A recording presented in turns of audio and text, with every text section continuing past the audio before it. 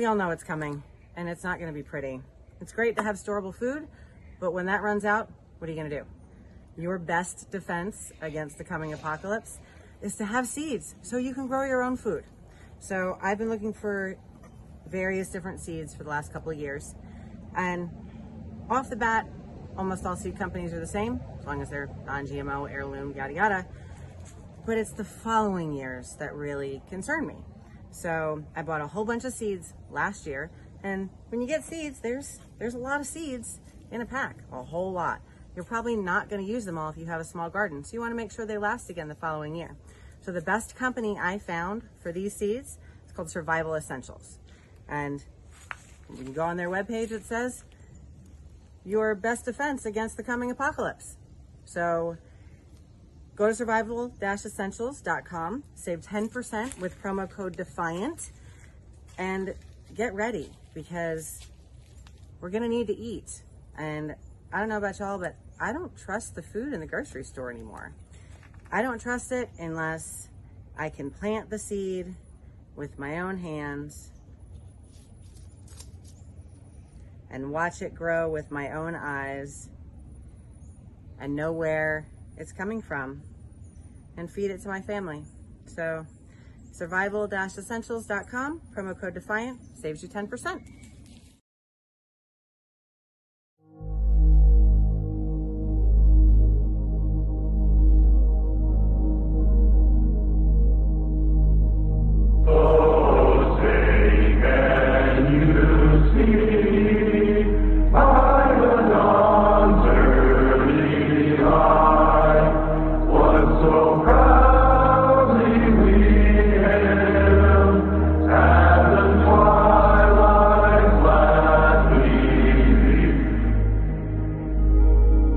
I pledge allegiance to the flag of the United States of America.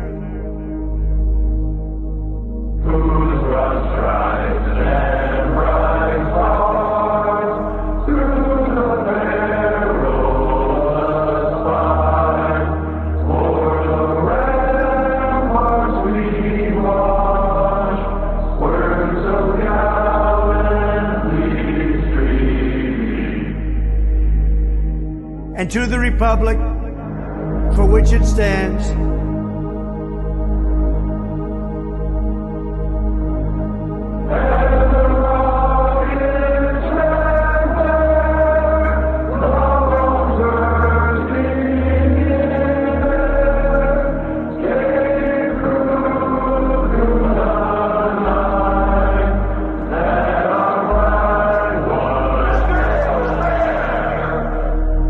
one nation, under God,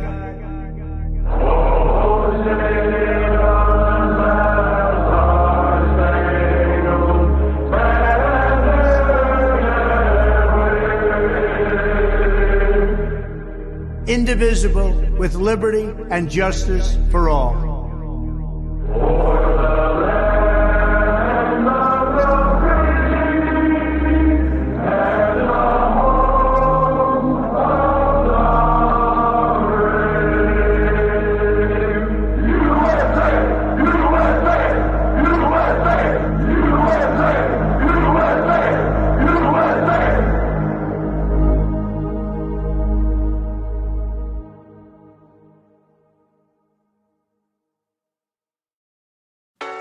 It's time to resist. They can't arrest us all, and they can't keep all your kids home from school. They can't keep every government building closed.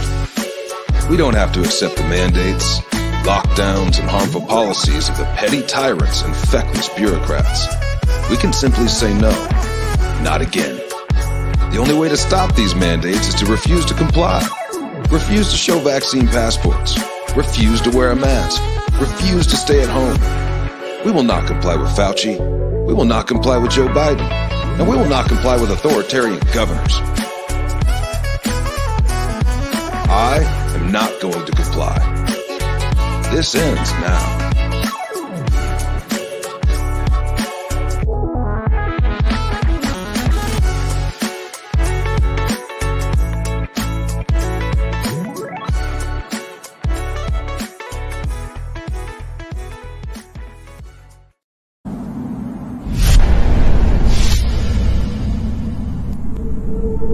had a dream the other night. I didn't understand. A figure walking through the mist with a rifle in his hand. His clothes were torn and dirty as he stood there by the bed. He took off his three-cornered hat and, speaking low, he said, We fought a revolution to secure your liberty. We wrote the Constitution as a shield from tyranny. For future generations, this legacy we gave to make you the land of the free and home of the brave.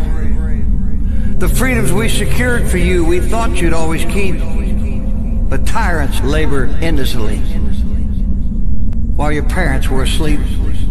Now your freedom's gone, your courage is lost, you're no more than a slave in your land of the free and home of the brave. You buy permits to travel, permits to own a gun, permits to start a business or build a place for one on land you think you own. You pay your yearly rent, but you don't have a voice in saying how that money's spent. Now your children attend a school that doesn't educate, and your Christian values can't be taught according to the state. You read about your current news in a regulated press and pay more taxes than you owe to that thing called IRS. Your money's no longer made of silver or gold. You trade your wealth for paper so your life can be controlled. And you pay for crimes that make your nation turn from God in shame. Now you've taken Satan's number and traded in your name. You give your government control to those who could do you harm, so they could padlock churches and steal the family farm and keep the nation deep in debt while putting men of faith in jail, and then harass your fellow countrymen while your corrupt courts prevail. Your public servants don't uphold the solemn oaths they've sworn, and now your daughters visit doctors so their children won't be born. You send guns and artillery to foreign shore, and then you send your youth to slaughter fighting other people's wars. Could you regain the freedoms for which we fought and died, or have you lost your courage and your faith to stand with pride? Are there no more values for which you fight to save? Or do you wish your children to live in fear and be a slave? Then, people of this republic, it's time to rise and take a stand. Defend the Constitution, the supreme law of your land. Preserve your great republic and every God-given right. And let us pray to God to keep that torch of freedom burning bright.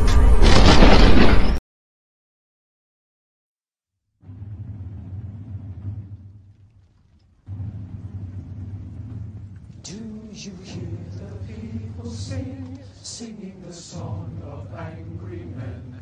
It is the music of a people who will not be slaves again.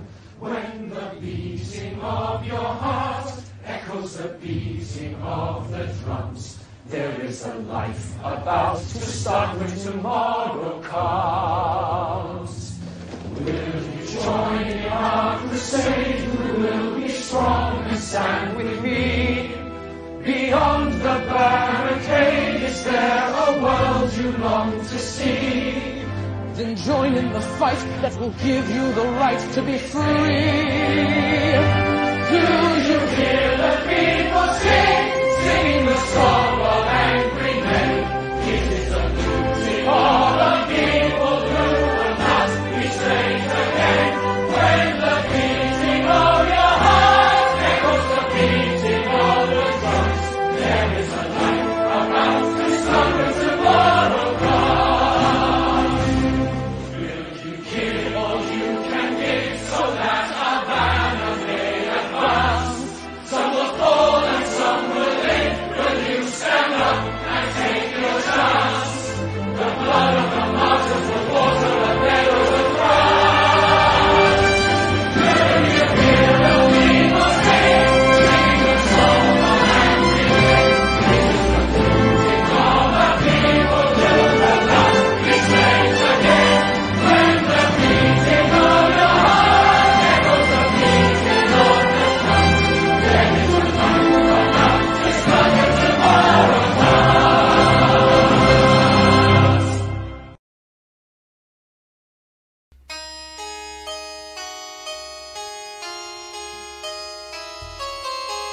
Picture yourself in a boat on a river with tangerine trees and marmalade skies. Somebody calls you, you answer quite slowly. A girl with kaleidoscope eyes. Sunbeam flowers of yellow and green, towering over your head. Look for the girl with the sun in her eyes, and she's gone. Lucy in the sky with diamonds. Lucy in the sky with diamonds. Lucy in the sky with diamonds.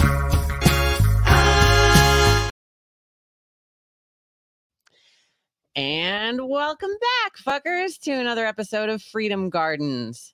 I am V. Lynn. This is Heather. Hey guys, I'm back. What is this, 2 weeks in a row?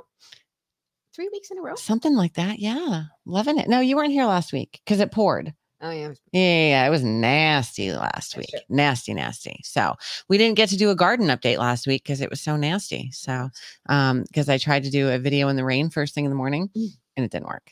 It was pouring. I mean, I got like a quick video in and then I was like, nope, fuck it. It's raining. It's pouring. I'm done. So, you I know, feel that.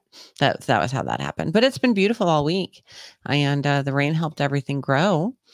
So we're gonna get into that, and then we're gonna do we're gonna learn about mushrooms, not the kind that Mick takes, not the psychedelic kind, and not the clip it from the little animated Lucy in the Sky with Diamonds, the first part of it there, which was animated by AI, which I'm very much on the fence about, but. AI scares me. Alice scares And me. as it should. Yes, it should. It should. She's gonna fuck the world, basically. So anyway, but that's okay. While Alice is fucking the world, we are growing shit. That's right. So we had a very busy week. We made some more planter beds Yes. because Heather did come over on Friday. You weren't here on Saturday, but you were here on Friday last week. Right. Yeah. Oh, I built planter. No, Wasn't it for? Yeah. I have no idea. When did I come over? Yeah, Because yeah. I was having a really super shitty day. Oh no, maybe that was something. That was this week. Wednesday. Wednesday. That's right, Wednesday. Mhm. Yeah, so we built planter beds on Wednesday, and I've been filling them and planting them and staining them, all kinds of fun stuff. The gardens are growing like crazy. I did a little test. I told y'all I wasn't going to harvest anything all week because I wanted to see how big it would grow. And I'd been picking green beans, especially as they come up, because I'm like, the more you pick them, the more they grow, right? And they don't last that long in the heat. Like they'll start to die back here. Kind of expected them to already. No, not with electroculture. So let me just show you guys this real quick. So impressive. Okay. This is a standard green bean, right? Grew it on without electroculture in a pallet, right? So it's a good size green bean. It's the size of my hand, right? It's a nice size green bean. Okay. This is an electroculture green bean. No shit, y'all. It's twice the size. Hard to see with the green screen. Twice the freaking size. In both directions. Look at that. It is longer than my entire hand. And it's also bigger around than those other ones. Yeah. I was telling you, like It's like the plump. beans in there, are Yeah. so much thicker than Yeah. Oh the little yeah. guy. It's insane. These things are huge. Wait till you see my reaction when I picked the first one, because I was filming it. It was hysterical. So, or when I found the first one. Oh my God. Anyway. So how you been? How you doing? I'm good. Yeah. Good. Yep. Update on the farm. We were supposed to have a board meeting today, but Heather left her shit at home, so I we didn't do that. did. So I got up pretty early and Yeah. it just didn't happen. It's okay. No, I don't really have very much of an update this week. Still just kind of in limbo. I did check the IRS website because I said, to check on there to see. I want to check to see if they changed the date, because when I submitted the application on May 18th, it said all applications received before May 8th mhm. were assigned to a specialist. Well, it stayed that way this whole time until yesterday. It Okay. says all applications received after May 24th have now been assigned to a specialist. And if they need any additional information, they'll reach out. And it normally takes 2 to 4 weeks. Okay. So I fingers crossed Yep. that all goes well and we'll be a 501c3 here in what, Yeah. a couple of weeks would be awesome. Yeah. But that's really all I got right now. Any luck on the land search? Any Oh, any you good know, I'm properties? looking. I know you're constantly looking. I'm looking all the time. Today, I actually decided to just, touch back to one of the places that I wanted to move to because it doesn't have state taxes. I don't know why that really bothers me so much, but it does. Yeah. Mainly because I haven't gotten my state tax return. That is literally the only return I'm waiting on. Okay. But I was looking at Tennessee and I actually found some really, really nice size land. We're talking 100 to 250 acres with, like a modest house on it, maybe a barn or two. Yep. For anywhere from 250 to 450. It's not bad. That's nothing. No shit. There was one that I found that was $299, and I fucking smacked the shit out of Taylor this morning. I'm like, look at this shit. Ow. Sorry. I was like, this is only $40,000 more than what we paid for this fucking house. I was like, this is bullshit. And we should have been doing this way before. No shit. And that's what I was thinking, because I know you, like me, like we bought houses when houses were so expensive. Yes. I mean, it was the great. interest rates It were was cheap great. as fuck. Exactly. But the houses were but expensive houses as were hell. but that was how But that's- most people could afford it but because the that's- interest rates were lower. Now the housing prices are meh, Yeah. and the interest rates are like, fuck you. Yeah. And nobody can afford it. Exactly. So, but yeah, no, I was looking at that and I was like, you know what? I said, between what we spent and what fucking Vanessa and Ryan spent, we could have had a kick-ass piece of land. So that is still the plan. Like I said, I still look in South Carolina and I still look in North Carolina because I love it there. And I'm always looking over in Georgia, but I think it just really depends on whether or not we can maybe get some agricultural land donated from the USDA or whatever. It just depends on how much money we end up raising, and then we'll just have to look and see where we can go. But I have been looking into like USDA just loans, farm loans, because they offer what they call guarantee loans. Not guaranteed that you're going to be approved, but guaranteeing the lender that they'll The send a problem letter with guaranteeing it. I don't want, but it's just like a regular USDA. It's from the Agricultural Department of South Carolina or whichever state. Mm-hmm. So, but you can get USDA home loans literally anywhere that is considered rural, because USDA home loans are like FHA or like VA, but you don't have to pay. There's no down payment. It's 100% financing, which is kind of nice. That's like one of the main reasons why I was looking at it. And even still, if that was something that we ended up doing, because I know how adamant I am about not wanting to have the government. Exactly. That was going to be my point. But they can't tell you what you can do in your house. They're not going to. It's a home loan. It's a fucking mortgage company. They're not going to tell me what I can and can't do. And if they do, I'm gonna fucking refinance someplace else. Okay. Right. Yeah. No. But I mean, I think if your mortgage company doesn't come in here and say that you can't have X, Y, and Z, and it's literally a mortgage company, so they can't really have that much say. I mean, can they? You'd be that surprised. Would be bullshit. Because it's all bullshit. I know it's all bullshit. I mean, you'd be surprised. That's why I refuse to register this as a farm or register my garden with the USDA or anything like that. I don't care about saving the taxes because I don't care about saving the taxes. My thing is just like USDA land. There's an abundance of it right now. There's like 93 acres available in South Carolina. I think there's just 93 acres available in South Carolina right above Charleston, but there's like 55 acres available in Beaufort County. Which is what I live in, Beaufort County. Yeah. So, and then there's a bunch, because I've been, me, I check everywhere, and luckily they have like the state for the map for the whole country, and you're able to see how much land is available up for grabs or donation from the USDA and the agricultural department. There you can see the whole United States, like who has what. Right now we're doing okay. Like our areas are doing like we have some land available. Not doing okay as in obviously the economy happened and somebody couldn't pay for their shit. But and if we're wanting to stay in this climate, we actually does look like we're going to have some good options. Okay, yeah, and I definitely want to stay in this climate because holy shit, things grow amazing. Yes. So, all right. Well, good. Let's get into that. Let me get these set up here. So, what are you knitting there? I am finishing up the final baby blanket for Taylor's friend that's pregnant with twin girls. Let's just pray for her now. I don't like no any shit. Girls. You know what? The universe knew that I should not have a girl. I can't do it. when DJ was a teenager, I'd be like, No all the girls. kids would come over. I seen one chick in the house. I was like, who invited the girl? Why is she here? Like, she has to go. Oh, wow. Yeah. Okay. Because they're normally just little bitches. I mean, they are little bitches. I gotcha. Yeah. Okay. All right. Well, let's start with these awesome planter boxes. So Heather found these free pallets. They're on brick pallets. Facebook Marketplace. Yeah. Brick pallets and tile pallets.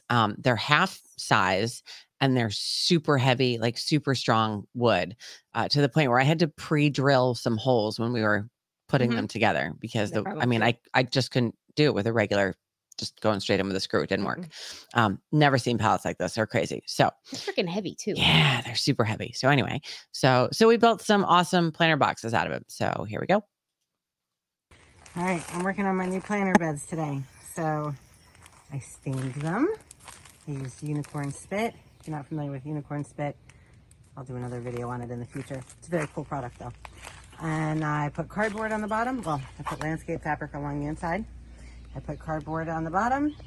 And now I'm putting some lawn stuff, wood and whatever biomaterial I can find in here. And to fill it about halfway up and then put compost on top. So here we go. All right, so my bed is halfway filled up with organic matter, mostly leaf mulch, some logs and stuff underneath, some millet that I cut down from the backyard. And now I'm gonna put the compost in. First I'm gonna water it, let it get down as much as possible before I put compost in. But it's pretty awesome. I got the first level of compost in on top of all the organic material, and I watered it. And I'm letting it all drain down before I put the next level of compost on. So we're getting there, slowly but surely. And I actually ended up putting a whole nother layer of organic material on top of this before I put more compost in, because the water like weighed it down so much, and all the compost went in, and yeah, that didn't work so much. So anyway, all right. So then, well, building these planter boxes with you, I was so excited when I went home because I was like, I have a whole new plan for those pallets. Because I was already planning to do a raised garden bed like we talked about in my little whatever, that little alcove by the laundry room.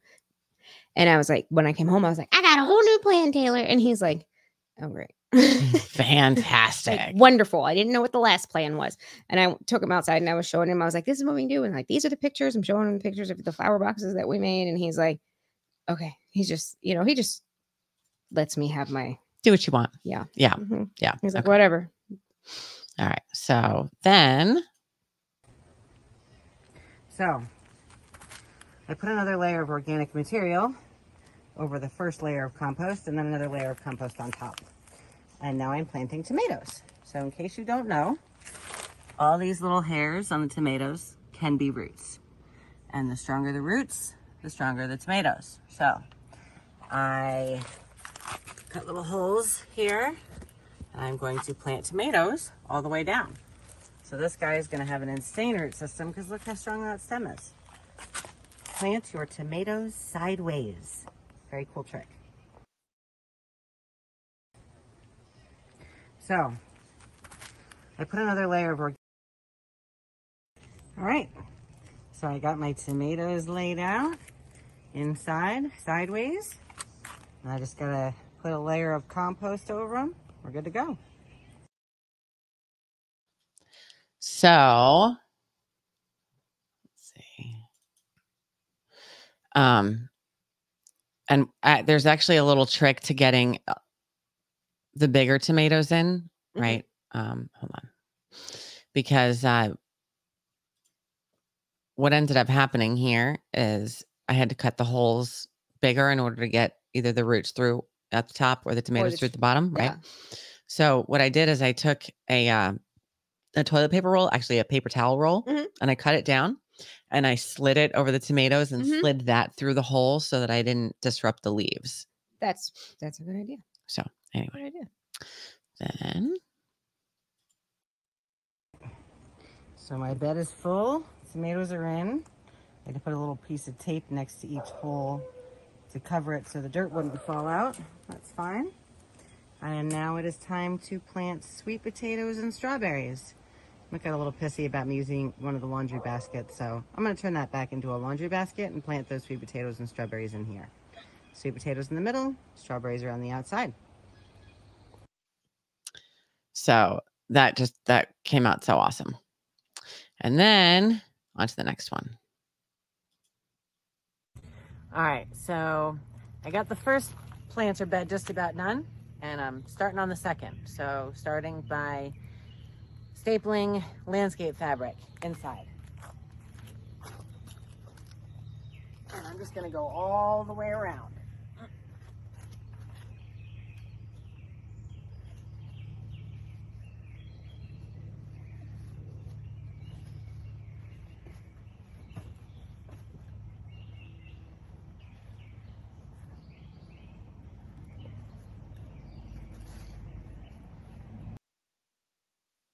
All right, so I finished stapling the landscaping fabric around the inside of my bed. I'm just gonna go around and cut off the top because of course I don't want this falling over. I want it to look nice and neat. And I'm just gonna cut it at the level of the top staple.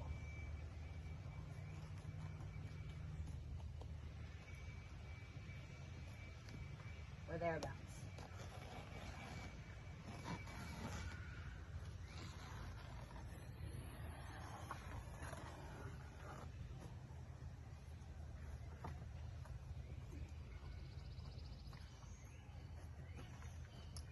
So there's different types of landscaping fabric that you can use. Actually, Heather and I were talking about this when she came over and we built these.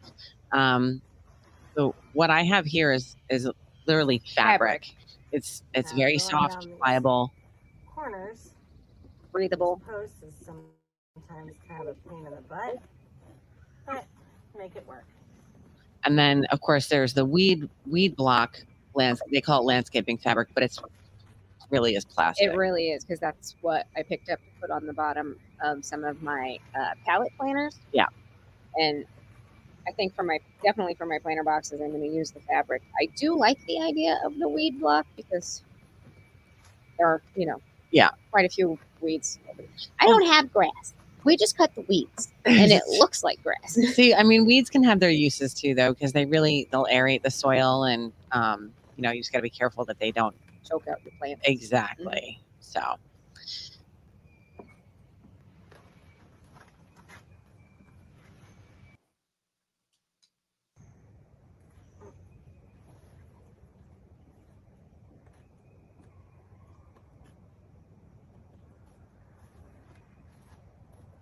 Cracking me up that I can see your vape and your vape. Yeah, well, I walk around with my phone in one pocket and my vape in the other pretty much all day. So.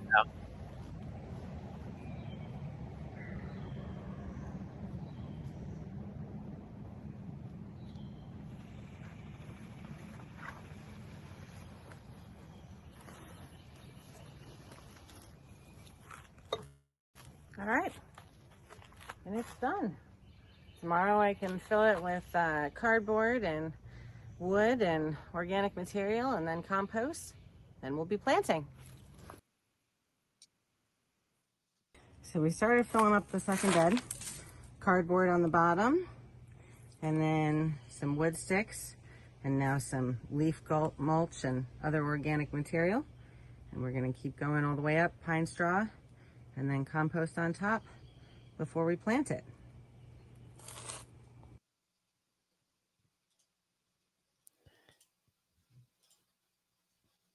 All right, so I mostly filled this bed with organic material and then pine straw on top. So leaf mulch and pine straw.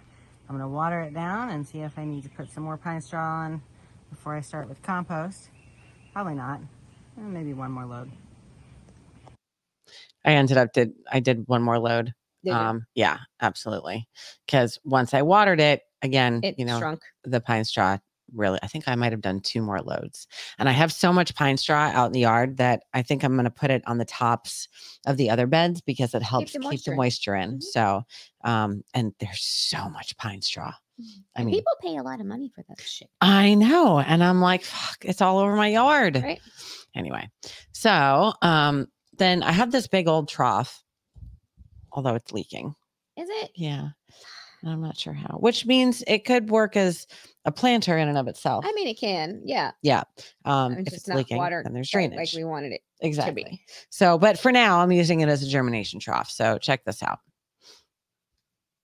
All right. We're going to make a germination trough out of my trough here. Filled it with water. And now we're going to use what we have. I look so interested. Like, what's happening? So, to start.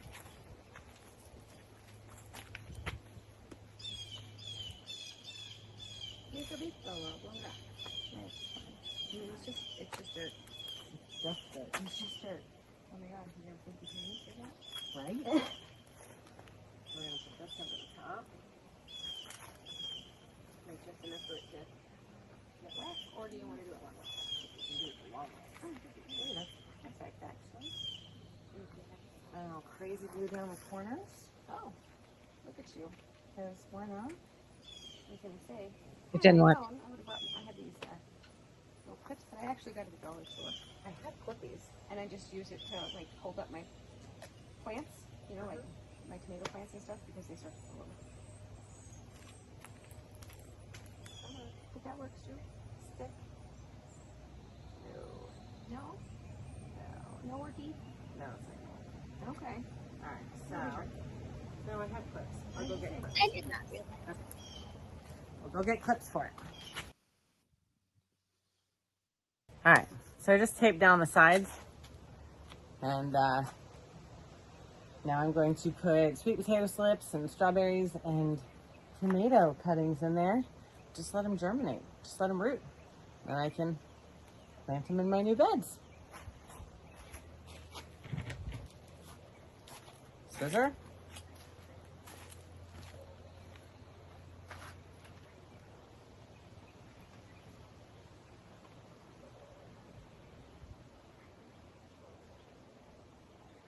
And it's just so easy. I mean, I just used literally stuff that I had laying around. You saw the Now I got sweet potato slips rooting and strawberries. right, and you saw, like I said, just stuff that's laying around. I built that gate for my greenhouse finally. Yep. It was just out of the scraps. I don't know why my brain just wasn't processing it at the time, but because I had all these pieces of wood left over from the doing the greenhouse itself, and I had just tossed to the side. And I was like, you know what? This is way lighter than having to, because pallets are heavy. Even all of the pallets that I have are heavy. Yeah. And I was like, I don't want it to be too heavy for the hinges. So I was like, I'm just gonna make it. Yep.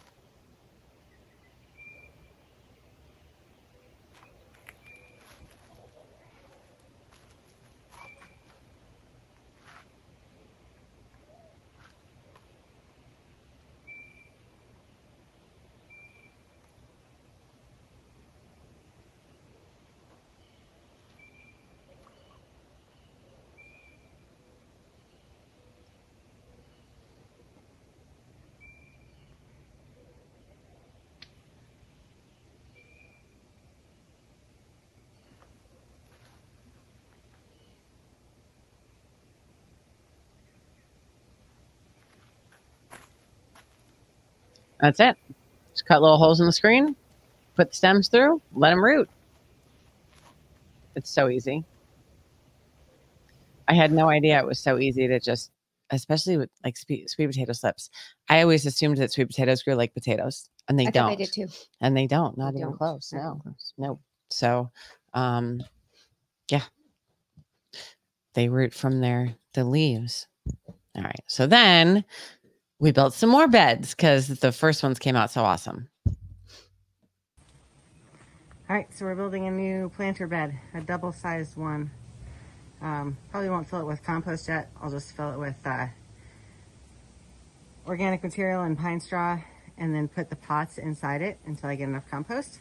But for now, we're gonna lay it out, and then we'll build it.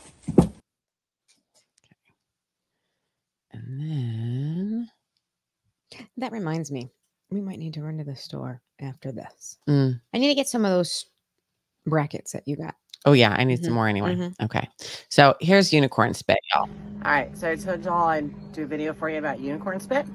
I'm not sponsored by them or anything. It's just an awesome product that Heather introduced me to that we've been using for years. It's really cool.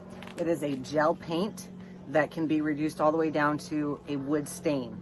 You can mix it up to 80% with water. So cool. And mix all the different colors and whatnot. So today we're gonna stain this new wood bed that we built out of pallets with unicorn spit. So I have a little jar, okay? And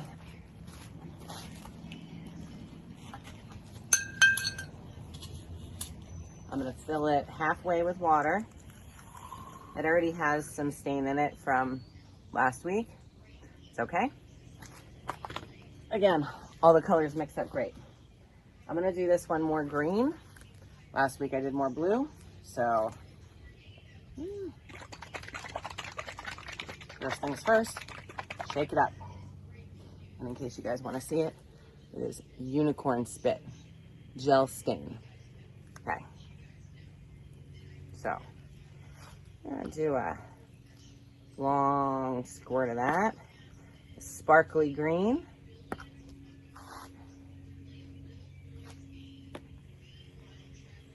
Then the regular green. I have an open one over here. Use up the ones that are open first. That one's almost done. Okay. This is actually my favorite color. This is like a blue-green. So we'll put a little bit of that in there.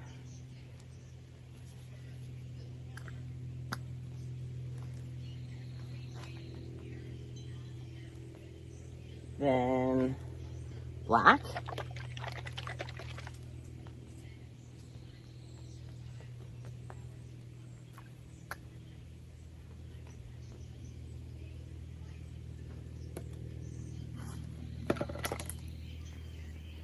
And just a touch of white.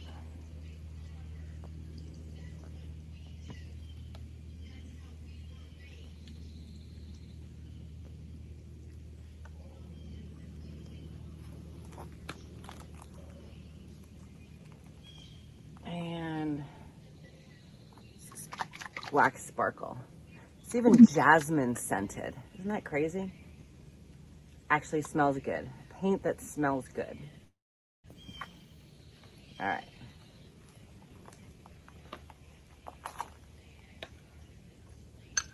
Put the lid on my jar.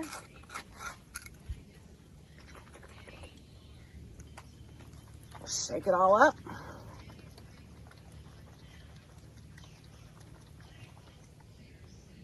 All right. I have my stain.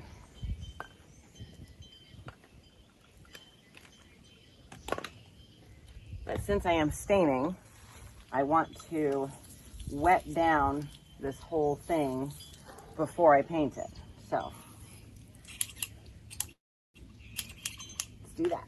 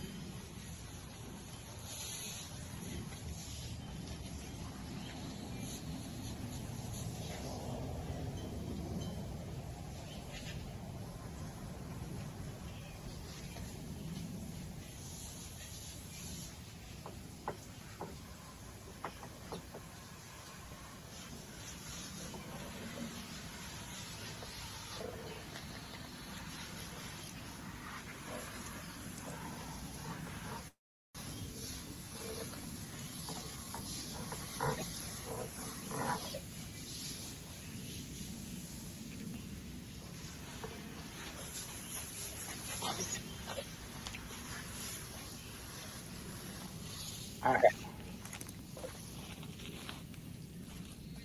And today I am staining with a sock. Works great. Kids aren't gonna wear them anymore, whatever. Get that wet too. Just a little bit.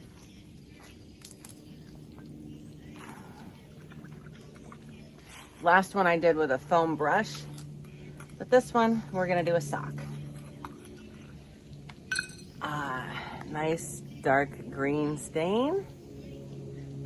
Just put some on the stock. Rub it down the wood.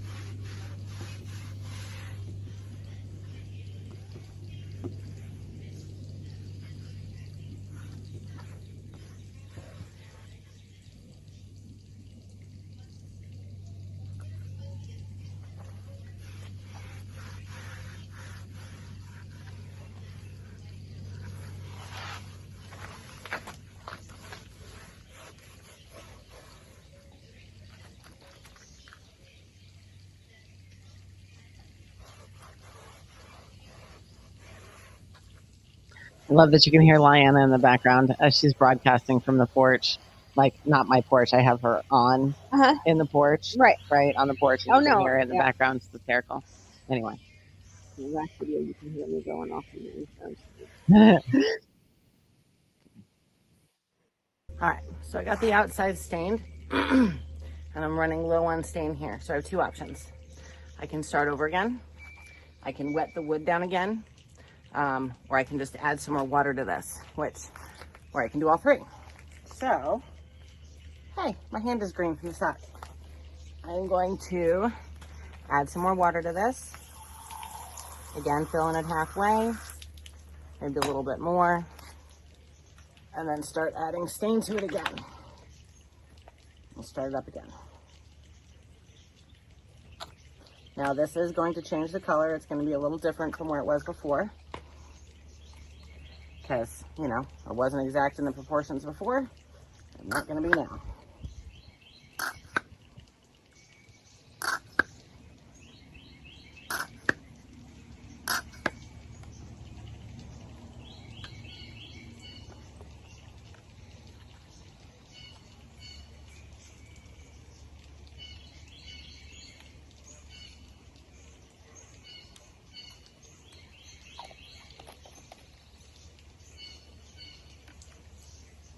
Green.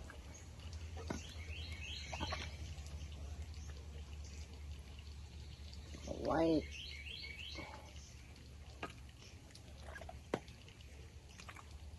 Black.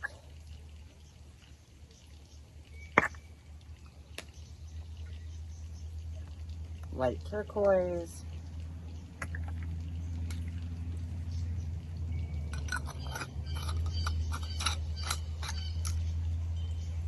And shake it up again. And now I can either do a second layer of stain on it. I can do all the way around the inside, which I'm probably going to do because a lot of this is just going to be pots inside this. But here's my unicorn spit stain.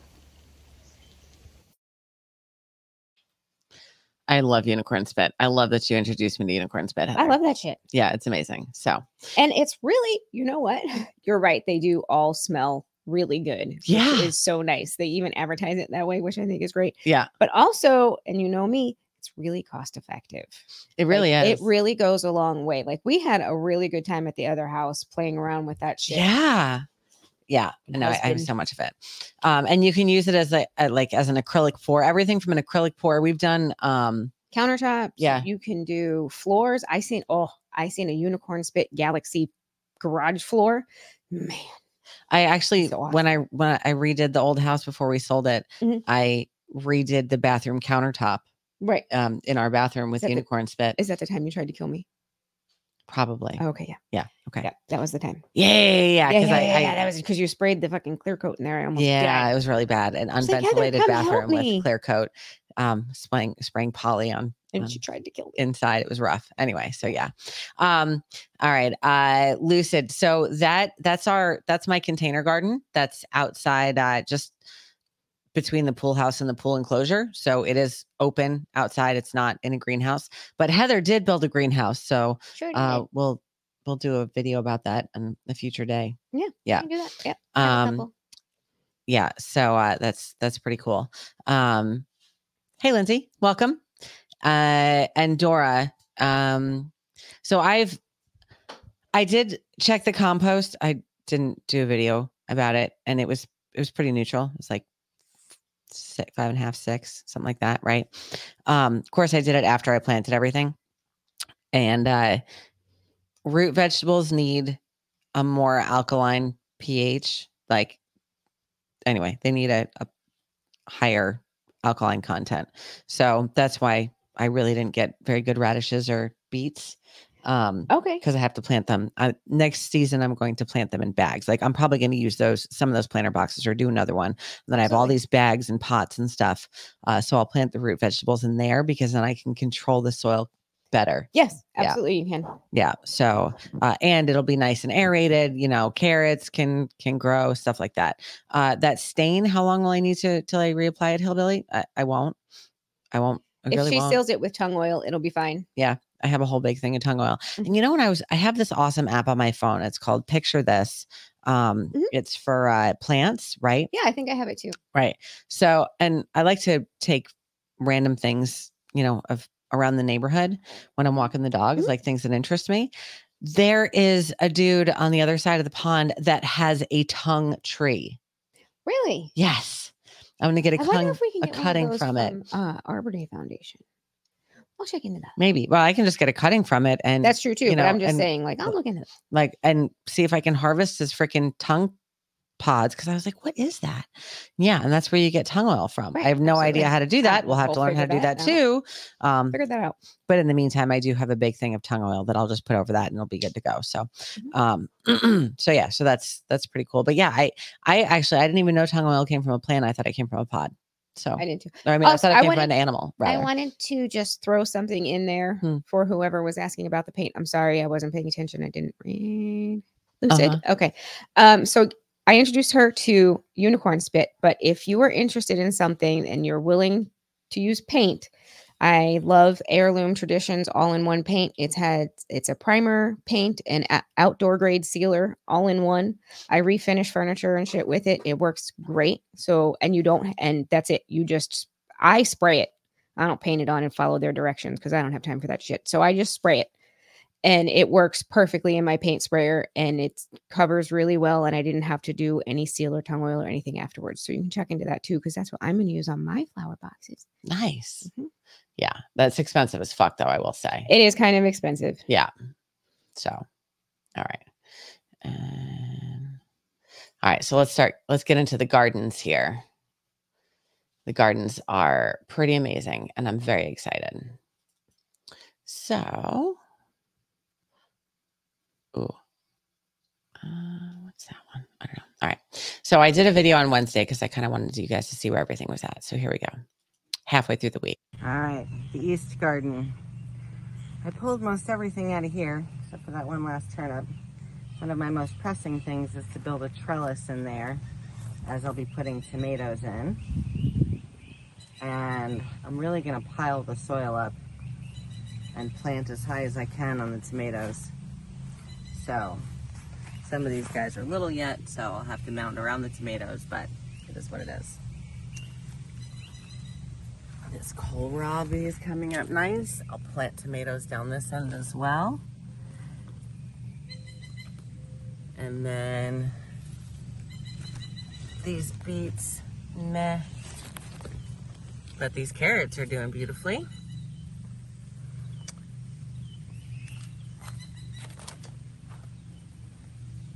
of Swiss chard or spinach in here.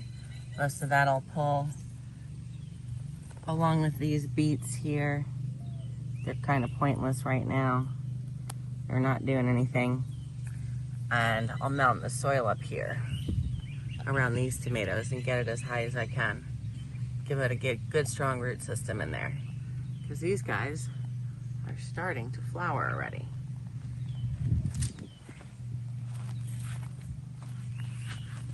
These tomatoes as well. These onions are doing all right, but I'm gonna pull all these green bunching onions here soon.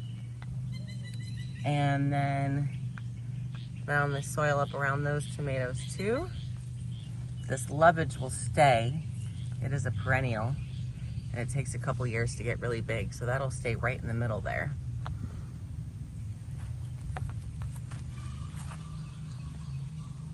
And then these tomatoes, I'm also gonna mound the soil up around them.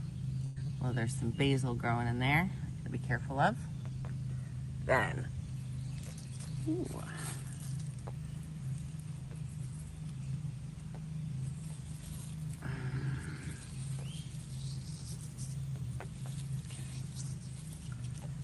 Nice cucumbers over here.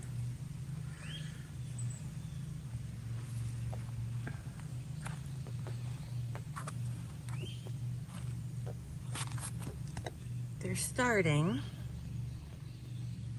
slowly but surely. Squash and cucumbers. These tomatoes will be ripening here very soon. And marigolds have bloomed. That broccoli is finally growing.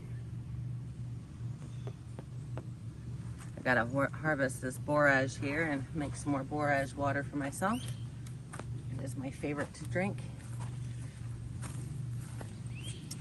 Let's see what else we got in here.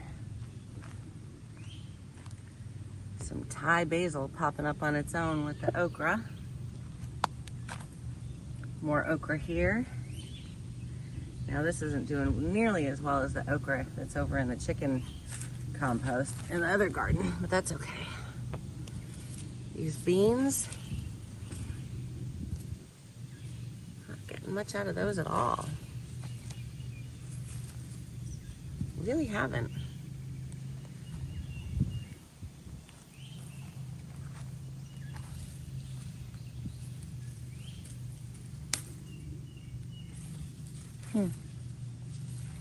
Oh, there's one bean in here.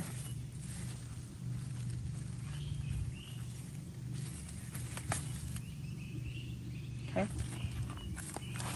Maybe if I pick that one, it'll spur the others to start growing. Anyhow, beets down here,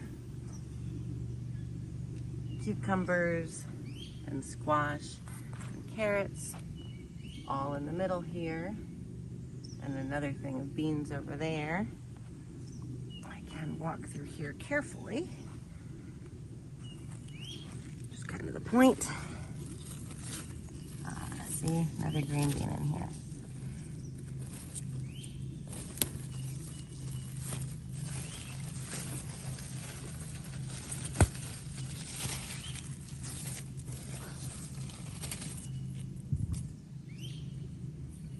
Handful of green beans. And let's see if maybe there's a couple more down here. Nope, these guys are little yet. Okay. Got some salad greens and herbs, parsley growing back up in there. And these grapes are really starting to twine up here. And I have just some tiny little cucumbers starting to grow on here. Let's see if I have any beans in here. Now the difference between the regular beans and beans on an electroculture steak is insane. I mean, that's crazy. They're just, it's like a different thing entirely. So I'll let those grow a little bit bigger. Although I don't really know that they'll get a lot bigger.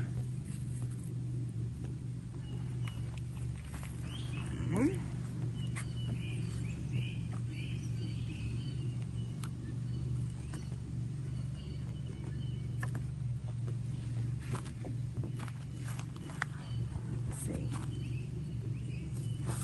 These guys are small yet. They didn't do real well either.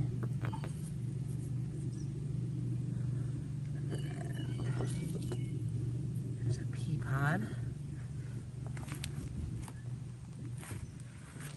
This little guy's still doing something. That yarrow can come out. Again with the grapes.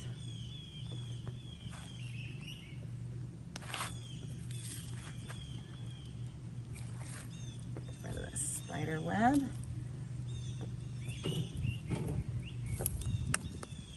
Before I walk through it. That tomato's doing better with that sunflower. And then the rutabaga.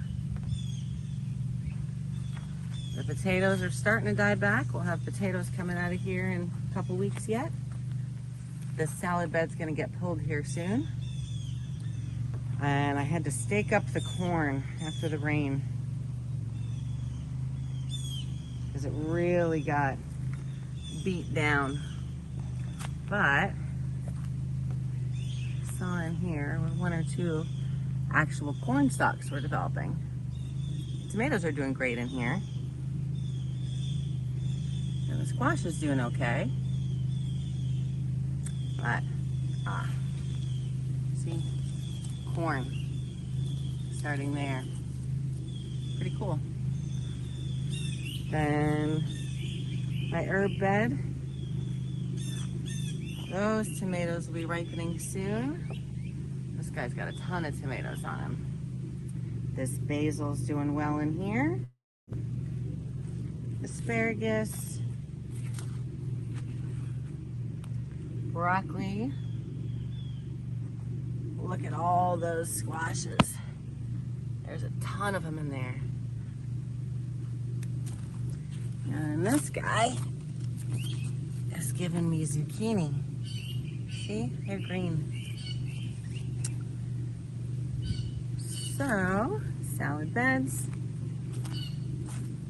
This guy's twining up here nicely. Just he's just supposed to.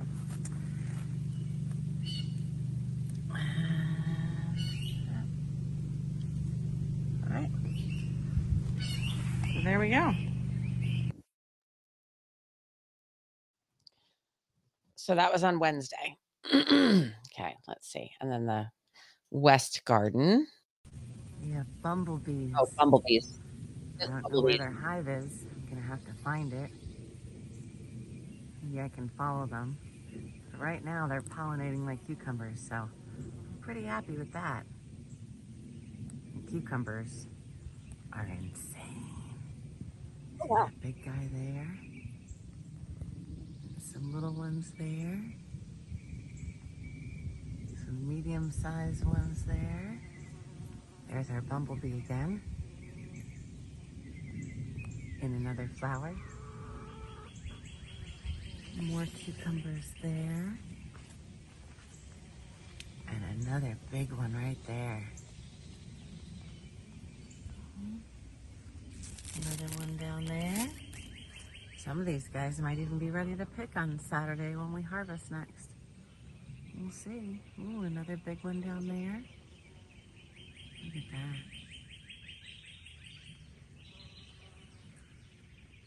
Pickles coming soon. Hello, bumblebee. I can't wait to get bees. Right? Our bees next summer. All right. And then this is the beds outside. The new beds. I had a very productive day today. So, let's see. Those I only look have a like couple of just like- tomatoes, little ones left in here that I'm actually going to move out into the front. into the tomato garden. But my coffee trees are doing well there. My lemon trees are doing awesome. My lemongrass I've got to plant. More coffee trees here. And straight basil there. Some Swiss chard. I pulled a tomato out of the middle. And I pruned these tomatoes. These were like overgrown. And all of the energy was going to the leaves and not the fruit. So now you can see where it's fruiting. I pruned it deep. Took almost all the extra branches off. So more coffee trees here and here. That's obviously not coffee, that's dill. My potatoes. And then my sweet potatoes and my strawberries. I debated moving these into the new beds, but I think I'm gonna leave them there. These potatoes are almost ready to pull, as are those. Another coffee tree and my grapefruits. And then my cloning water trough. So you can see I'm already getting roots on here. Let's see if you can see them. There you go, see? See the root there? And I'm doing the same thing with tomatoes, and then the strawberries are just sitting on the top in the water. This is all planted. I planted some basil in there too, and all the tomatoes. So we did this yesterday. And then this one I did today. So bigger sweet potatoes back there, and some strawberries, and a little bit of basil. And then the tomatoes in the front, some of the bigger ones. I took these old broken iron things and put them as kind of supports. I think I'm gonna put some landscape fabric or something over it. And then the same thing there. And what I'll probably do, see there's itty bitty tomatoes in here.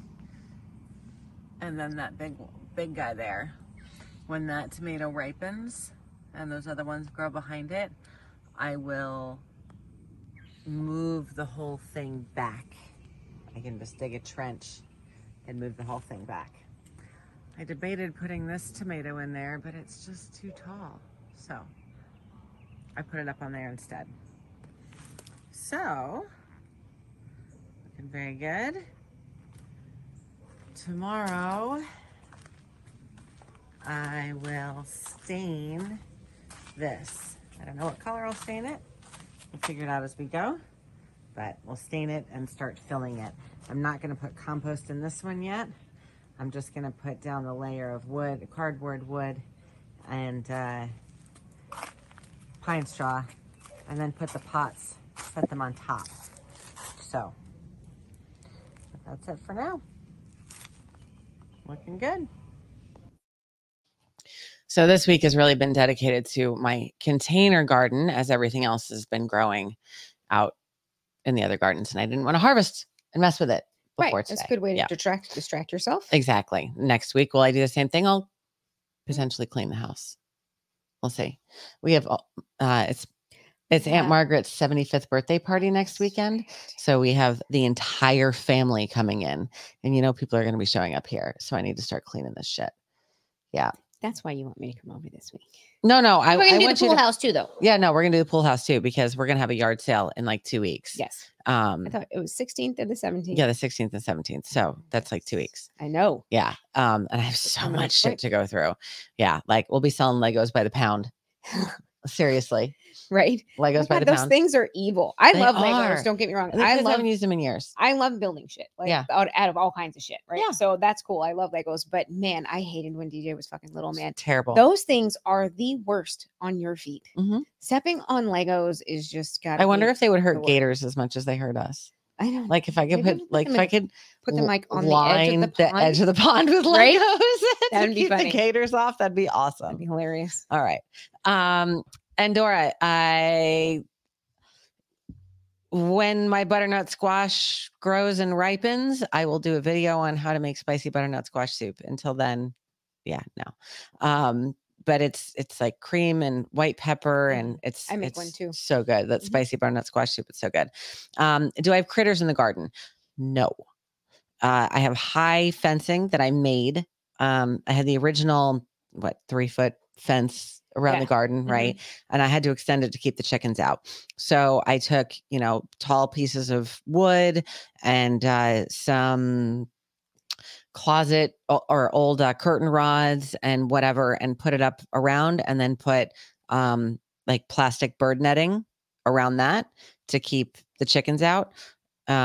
Sometimes, I mean, we'll get birds in there or whatever, but really that's about it. Although the chickens really do keep the birds away, because the chickens roam free all day long. I mean, they're out from 9 in the morning until about 5:30 in the afternoon.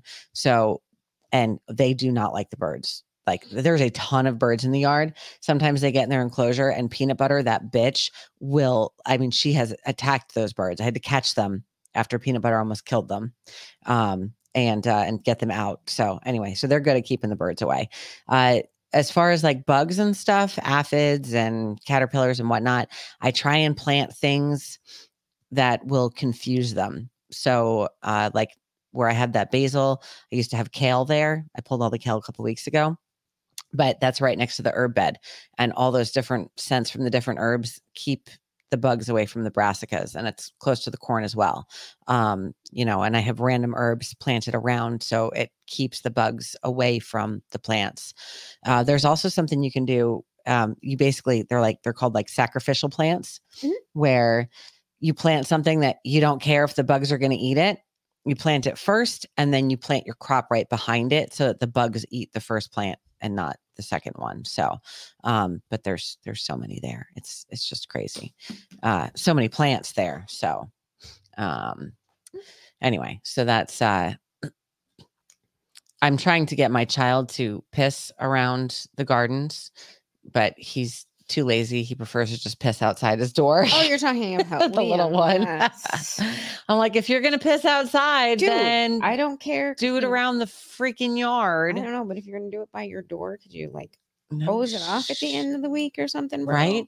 Like, there's a bucket outside his door that he pisses in. No joke. I'm not boy even kidding. pee is so stinky. Exactly. It and that smells keeps, so bad. That keeps the other the other critters away. So it would be great if it worked. Anyway, if he would, move closer to the. But then he could have gone that same distance and gone to the bathroom. So what is the point in that? Exactly. I mean, I get his logic behind it.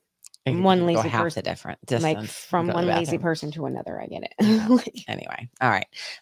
So Liam comes to me the other day and says, "Hey, there's a bird's nest in the pool house," and right.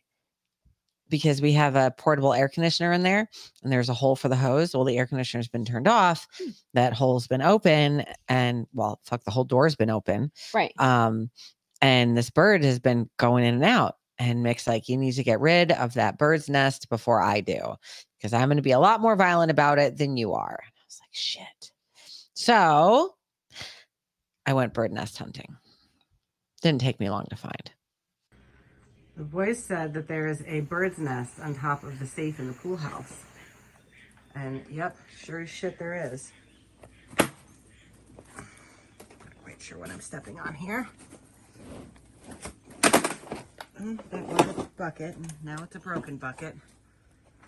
Let's move this. And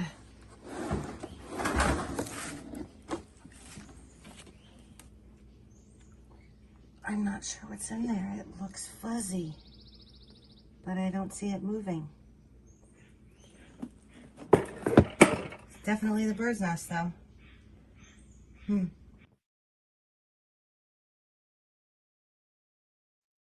These baby birds are already dead. Look. I don't know why or how, but they're not moving. Yeah, it's a dead bird. All right. Okay, so when I took the nest out, the birds were alive. 3 of them, actually. And now they're hopping around. So we got one out of the garage. Maybe one was the mom and 2 babies here. So here's one baby. Hi, baby bird. Mom, it was 3 babies, and I see. And the mama's around there too? The mama is with the 2 others. Come on, baby. Hello, guy. Let's see if we can herd this guy. Don't touch it, because It's mama. come on, It's mama here that squeaks and squeals. come on, come on. That is not where you want to go, baby bird. And it'll get through, I think. All right. I did get him out of there, and I got the baby bird reunited with its mom and Good its job. siblings and out of my pool house. So we saved the baby birds. So Good for you. yeah, So but proud. they seriously looked completely dead. Like They were playing possum. they were totally playing possum. I don't blame them, but I was like, Right, oh, shit.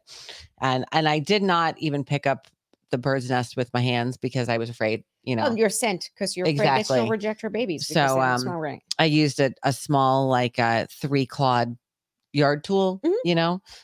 And used that to pick up the bird's nest and put it out in the yard. And as soon as I did that, the birds like scattered, and I was like, oh shit, they're alive. Right.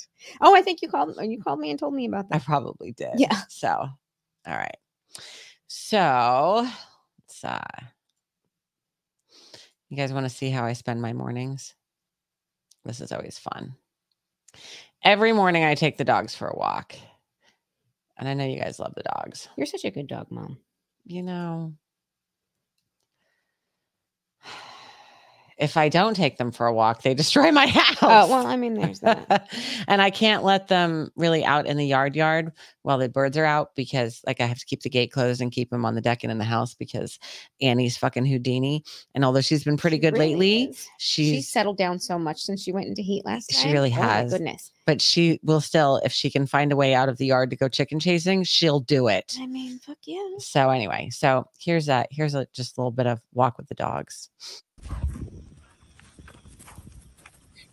I have Annie on Where a you going, Seamus? 25-foot lead, and I generally don't put Seamus on a leash until the end of our walk. Because you have to drag him home. Well, or he drags me off my feet.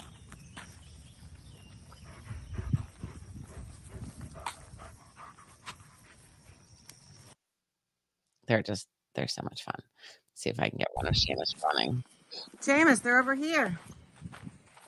Oh, these are his best friends, right? So, Seamus. other side of the pond, Seamus. there are these 3 dogs Seamus. always outside, Seamus, they're over here, buddy. and there's this big guy. Seamus. I don't know, some kind of pit bull, bulldog, whatever. There's your friends. His name's and there they go. And here comes Seamus running. Where you going, Shamie? He's so cute.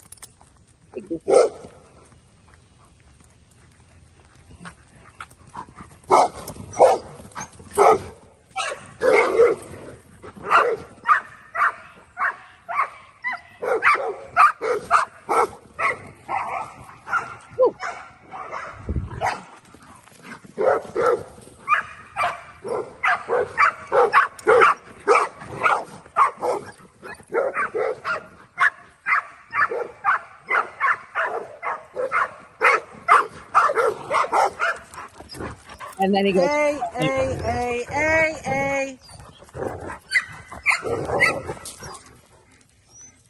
Seamus.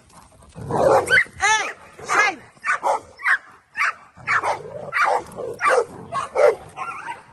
to get him wound up.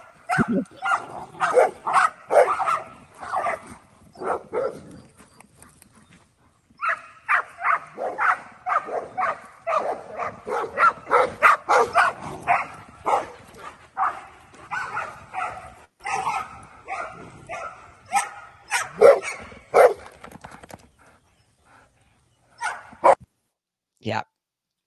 So that's what my morning walks are like with the dogs. Yeah. Seamus is friends with almost all the dogs in the neighborhood, and there's certain dogs that he'll go to visit, and like some that'll come out and play with him. Mhm. Ray down the street will sometimes go on a walk with us because he can get out of his backyard by himself. So, and then usually his owner doesn't even know. Like Ray just comes on a walk with us, and then he goes home. He goes back in his yard. They don't even notice he's gone. Yeah, so it's a blast. The dogs are fun. And then But you have great neighbors too. So that for the most part, I think the bitch at the other end of the pond is dead. The house At the far end. Oh, okay. Yeah. Anyway. I don't think I've ever seen anybody. Yeah, no, I think she's dead. I mean, not that I truly paid. Like, is there like a fucking horde of cats over there? Like, what do you mean? Why do you think she's dead? No, I haven't seen lights or cars in literally months. Like someone comes and mows the lawn occasionally. I know her, like she's old and her mom was older, and I think her mom went into hospice and then she got sick too. And anyway, so I'm pretty sure that house is in probate right now, but we'll see. Anyway, haven't seen him in a long time, but all right, fuckers. No big loss, but Guess what I did, fuckers? Look at that. Playing all her videos. Finished my blanket. Finished the baby blanket. Look at that. That's so cute. Good job. Very nice. Good stuff. Yeah. You should knit some for the yard sale. Oh, yeah, because I'm totally going to get that shit done in fucking a week. 2 weeks. Whatever, 2 weeks. Mm-hmm. How long did that one take you? Well, this is the second blanket. Yeah. So, I don't know. I only knit on it whenever I can hang out in DJ's room because there's like not as much pet hair in his room. Okay. And then I knit when I'm in here. Well, okay. All right, then. So it took me a little while. Right. But, one day on the farm, I'm going to have a little knitting room. A little craft room. A craft room. Yes. Yeah. Absolutely. All right. Okay. So then after I bring the dogs home, because like I said, they can't be out when the chickens are out, then it's stampede time. Good morning, friends. It's Saturday, harvest day, show day. First, we gotta let the birds out. Ooh, they're getting excited. I can hear them. Hi, guys. You ready to come out? What we got this morning, huh? Hi, everybody. Emmy, Izzy, peanut butter, don't you dare peck me. There go the ducks. Cocoa Puff, where's my cookie? Dolly, I hear you. You still laying an egg in there? Oh, and there's my cookie. I see a cookie butt. Cookie butt and a dolly. Well, are you almost done then? Okay, well, as soon as you're done, you can go and play in the water with your brothers and sisters. All right. Pissing that duck off. They have so much personality. Oh, I know. I told you when I come over and I see them outside and I just kind of make noises at them, and I don't know whether they like it or not, but it makes them make noises and wag their tail at me, and I think they're cute, so that's why I do it. Yes. No, they do like the attention, and ducks are very, very social creatures, and that's why she's so mad, because everyone else left her behind, and because they did what they had to do. She was second. And she's laying an egg.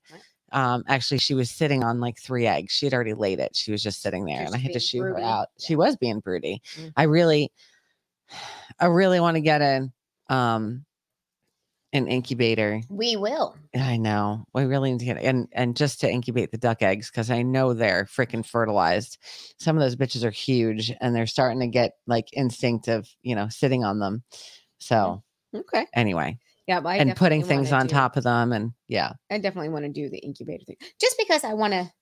They're not that expensive. Like. They're like $50. Yeah, they're really not that expensive. I'm just like for a cheap one. Yeah, I mean, and that's not like $300. But later. Yeah, later. Yeah, we'll do a big thing, but I'm making a small one. Mm-hmm. Because whatever excess things hatch, I can just bring them over here and give them to you. Well, because I don't have as much room as you do. Not because I don't want anything to do with them. Yeah. I really do, but I don't have as much room as you do, and my dogs just have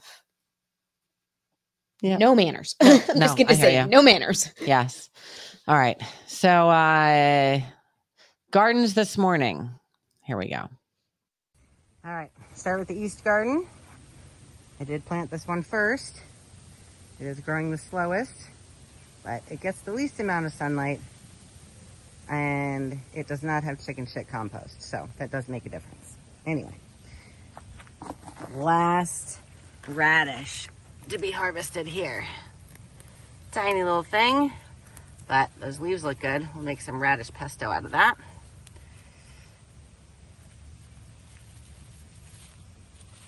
Okay. Those tomatoes are starting to come up. That one's doing well.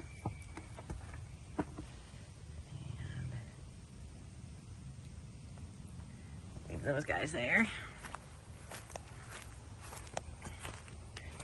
Kohlrabi still has a way to go. It's getting big, but it has a ways to go. Same thing with the beets and these carrots. I see nothing with the carrots. Nothing yet. Carrots have a ways to go. I probably want to thin them a bit.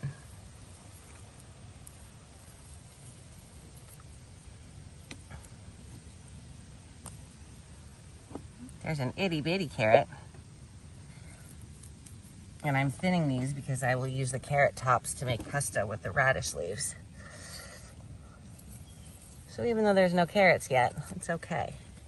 I'm not usually one to thin. I usually say fuck it and let it grow. But sometimes, if there's other uses for thinning, I'll do it. See? Oh, they're growing. Just if they grow on top of each other, they don't get very big.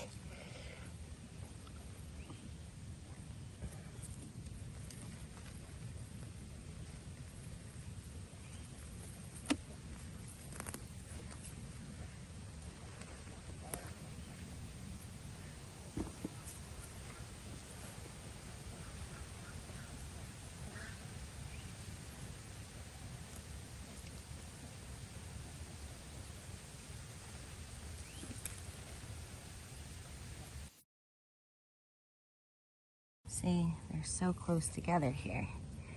I don't want them all that close together. Come loose, come loose. There you go.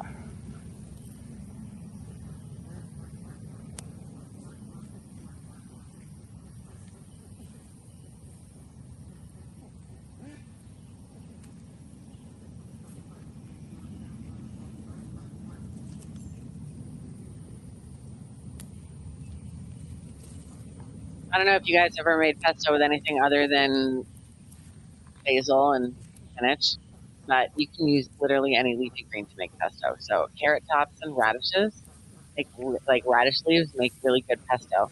Some either walnuts or pecans or whatever nut you have, and Parmesan cheese and olive oil. Put it all in a food processor and you have pesto. And radish leaves, because they're kind of Gotta be spicy. careful because I don't want to pull them all up. It really does. Good stuff. Just want to make room for the actual carrots to grow. So I get good big ones. All right. That's enough in there for now. I'll come back to that. These beets still have quite a ways to go. I don't know if I will get beets out of this. But, oh well. These tomatoes are awesome. Doing fabulous. These tomatoes are doing pretty well too. I do want to cover the bottoms with soil. All these grasses can come up here.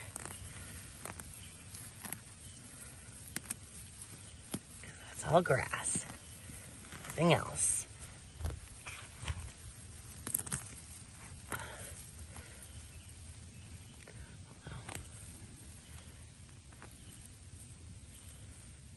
I'm not sure what that is.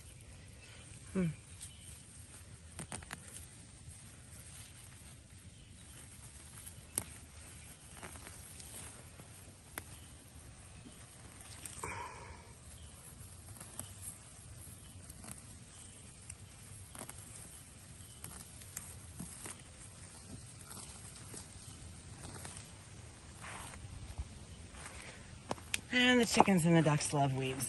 They love weeding day. Hot peanut butter. Okay.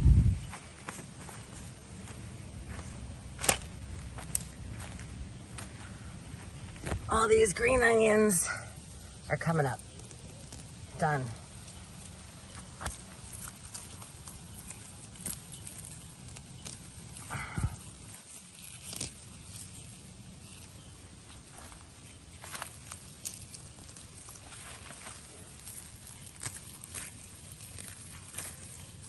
Oh, they smell good. Green onions done. Those tomatoes are looking nice. There's still some little guys in there. These guys are getting pretty big.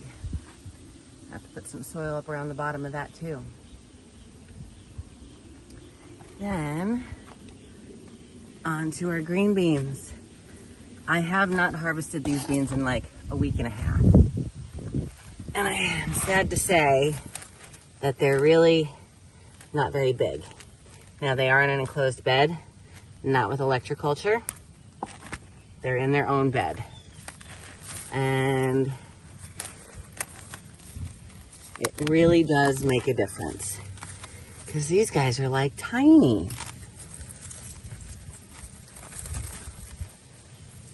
And this guy's a little bit bigger, but not like the beans we see on the other side.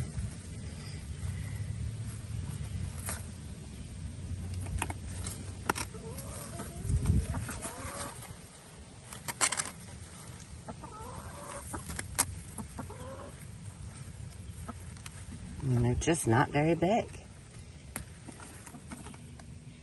Right? They've been growing all week. 2 weeks even. Oh, it's getting a little claustrophobic in here. All right. These tomatoes are all growing awesomely. I really do need to prune back this tomato plant. Let's do that. If it's not producing fruit, it doesn't need to be on there because it's just pulling away from the fruit. So these suckers can come off. Do not be shy about pruning your tomato plants.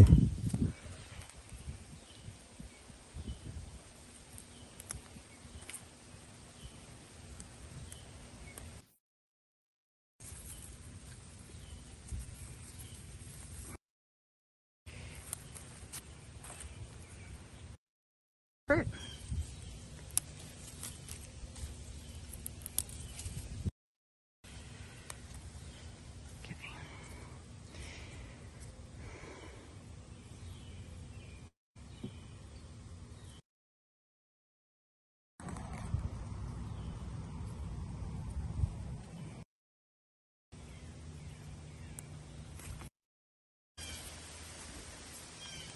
These guys will all go straight in the composter because nightshade plants are not good for chickens. So, no tomato leaves for them.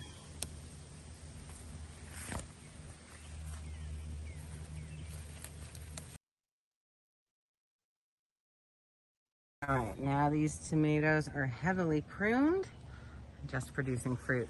That's awesome. This kohlrabi, same as the other ones, it's getting big, but it's not there yet. This broccoli's coming up nicely, finally.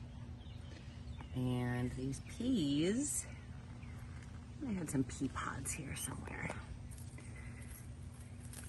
I haven't gotten a lot of peas out of these guys. It's getting too hot too fast. It's okay though. Borage and marigolds. We'll harvest the borage as well.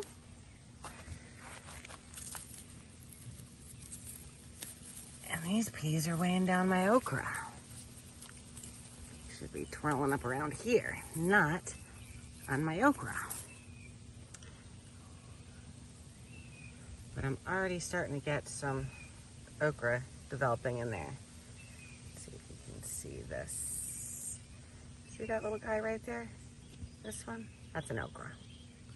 It's coming. Ooh, this wild Thai basil does not need to be in there.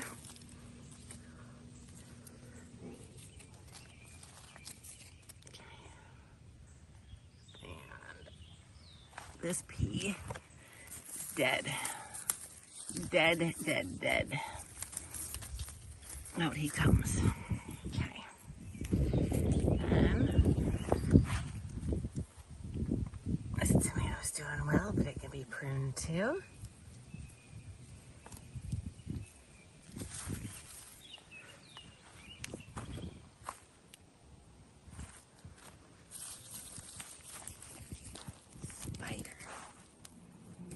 Spider needs to go away.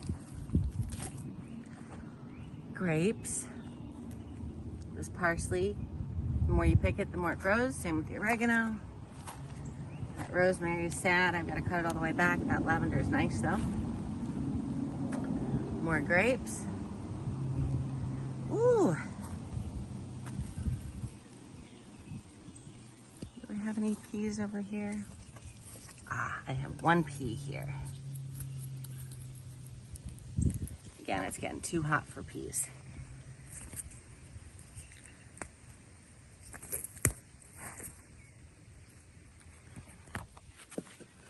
I've got my first cucumber over here on this side. There he is. He's little, but he's coming. These guys are starting to pick up. There's another one there.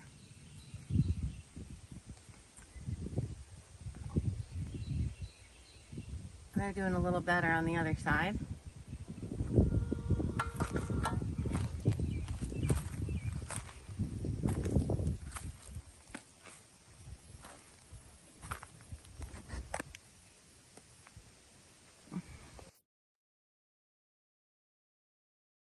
All right, so this guy in here puts up some decent sized green beans. Of course, this is in electroculture, but not a whole lot because, again, not as much sun.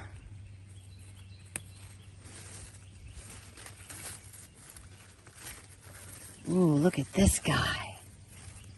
That's nice. Excellent. So, I am getting some cucumbers and squashes grown over here. There's my first yellow squash. And there's a bunch of cucumbers over here, like that big one. So, we're getting there. Slowly but surely.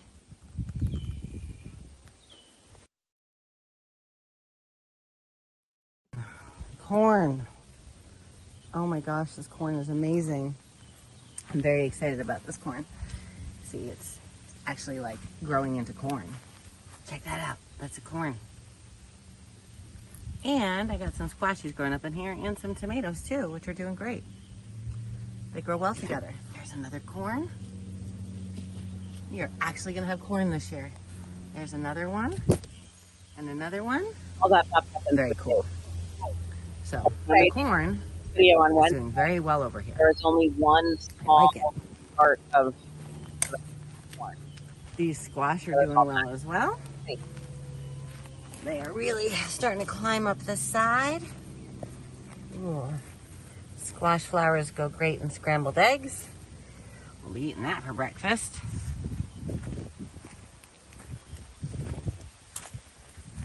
On this side, look at that. There's our zucchini, our first zucchini. And another one, and another one, and another one. Yeah.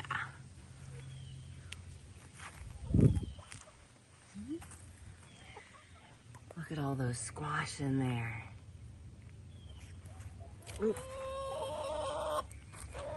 This guy looks like he's rotting. He's no good. And this one too. Uh-oh. I don't like that. We gotta get rid of these guys. They're no good. Yep, they're rotting away. I don't want them making everything else bad. So, off you come with your bad self. See? Those go right to the chickens. Here, chickens. Okay. They need to sit on a nice leaf to not rot. I'll put you under there. Like that. Lay you out. There we go. That's better. Using my squash flowers.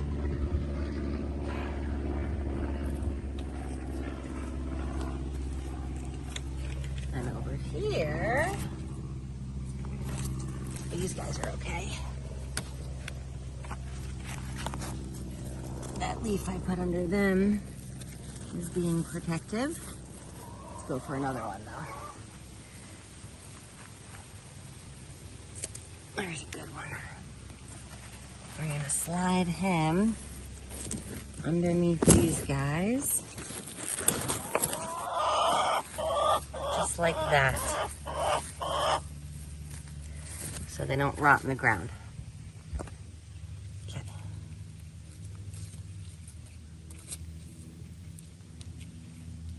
Here, Ruby. All right then. Onions are coming up. Brussels sprouts. Asparagus. Those tomatoes are turning red. Orange anyway. I gotta prune that tomato bush too. This basil's doing very nicely in here, as I thought it would. And all my herbs over here. Salad, potatoes. East garden is doing well. Moving on. Tammy, my corn is directly in the ground. I planted it in a spiral pattern, which is pretty cool. And it's done amazingly well. In the next garden we're going to here, it's planted with the squash, but I made a mistake of planting it at the same time. And the squash got bigger before the corn did. And it it's pulled a lot of the corn down. So a lot of the corn did not do as well over there, even though this west garden grows a lot better. You'll see. All right, moving on to the west garden. This is getting rather claustrophobic as well, as these guys are getting so big. Look at this cucumber. Ooh, he's not ready to go yet. When they're the same size on both ends, then they're ready to pick. He's got some time yet. Here's another one. And one right next to him. And there's some more down here. Oh yeah. Some more over here. Look how tall these guys have gotten. And my sunflowers, some of them are taller than I am. Like this guy, he's 6 foot tall here. Here's another cucumber.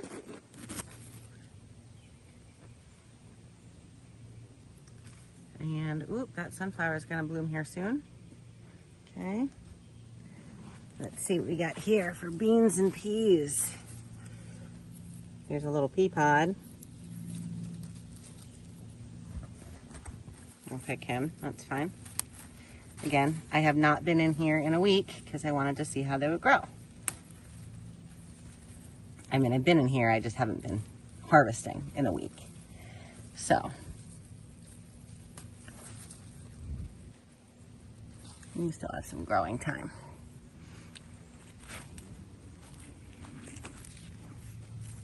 Let's see, peas anywhere? Nope. These guys are little yet. They have some more time to grow. Okay.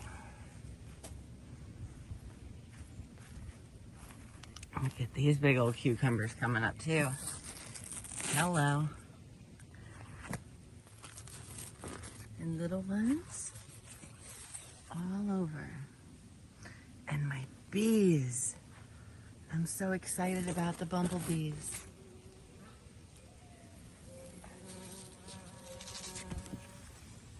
I don't know where they live yet. I'll find out.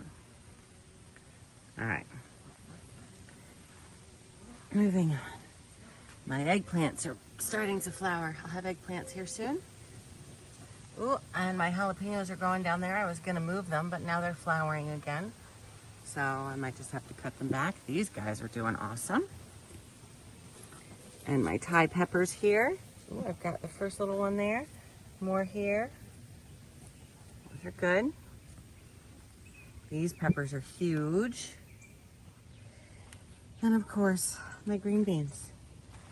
Green beans, green beans, green beans. And these peppers are huge as well, but not red yet. So they have more time.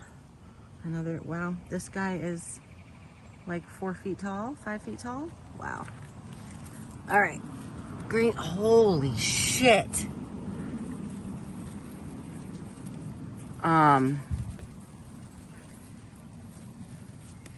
I was wondering what would happen if I let it grow for a week. Oh, damn it. All right, those guys are fine. Look at this. Look at that. That's the biggest freaking green bean I've ever seen. That's insane. Holy shit. I don't even know what to say. Wow. Okay. Yeah. Those big green beans. Yeah. Yeah. All right. Are we mushrooming? Not quite yet. Almost. Okay. All right.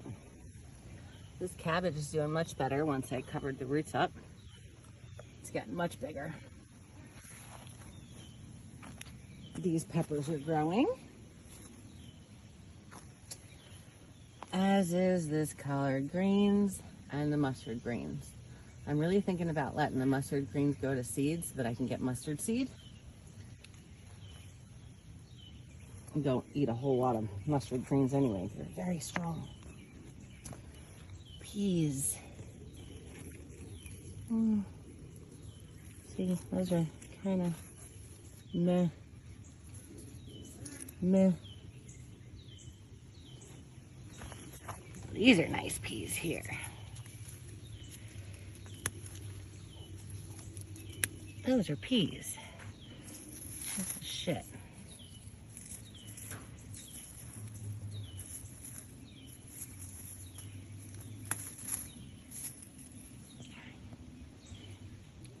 Then this cilantro, I can almost harvest again. Peppers. Look at these guys. Peppers.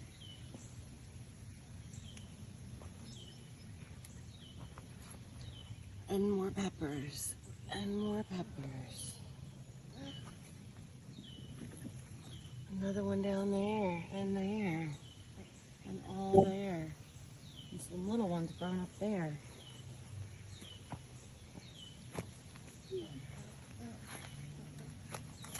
And these salad greens keep coming back.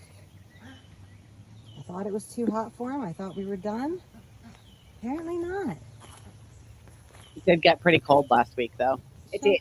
Yeah. So weird. I was so pissed off last Yeah. week about that BS weather. Woo. I know. And my first okra It's flower. Seattling that week. Yep. I'll have okra out of this soon too. So that, my friends, There's a West Garden. there's a hole in the chicken garden. Not before they all got in there a whole bunch and ate it up. But stuff's coming back, so it'll be okay. And I'll probably replant it here soon. They went to town on that. They sure did. They did. They sure did. There's a hole like right over there, and they all just went right through it. Little shithead. Oh, little shitheads. Somebody mentioned my name. I had this morning. So the herb bed, that's some mint. Wild tomato still growing there. Watermelon starting to pop up. Purple basil, and some parsley. Then that rosemary. All these sweet potatoes under here, all growing everywhere. And this lime tree here is doing awesome. I picked some limes off it last night and Nick loved them. This blueberry bush, something keeps coming and eating my blueberries, but all right. Raccoons. Bigger. And then this squash is killing it. So I've got all kinds of stuff. It'll start here soon, giving me fruit, but it's vining all the way down here. Oh, check it out. My borage is blooming. Yes. That is what borage looks like when it blooms. So I need to harvest some of this as well. Good stuff. And these sunflowers are about to bloom as well. And yeah, those marigolds. Strawberries and melons there. Sunflowers about to come up there.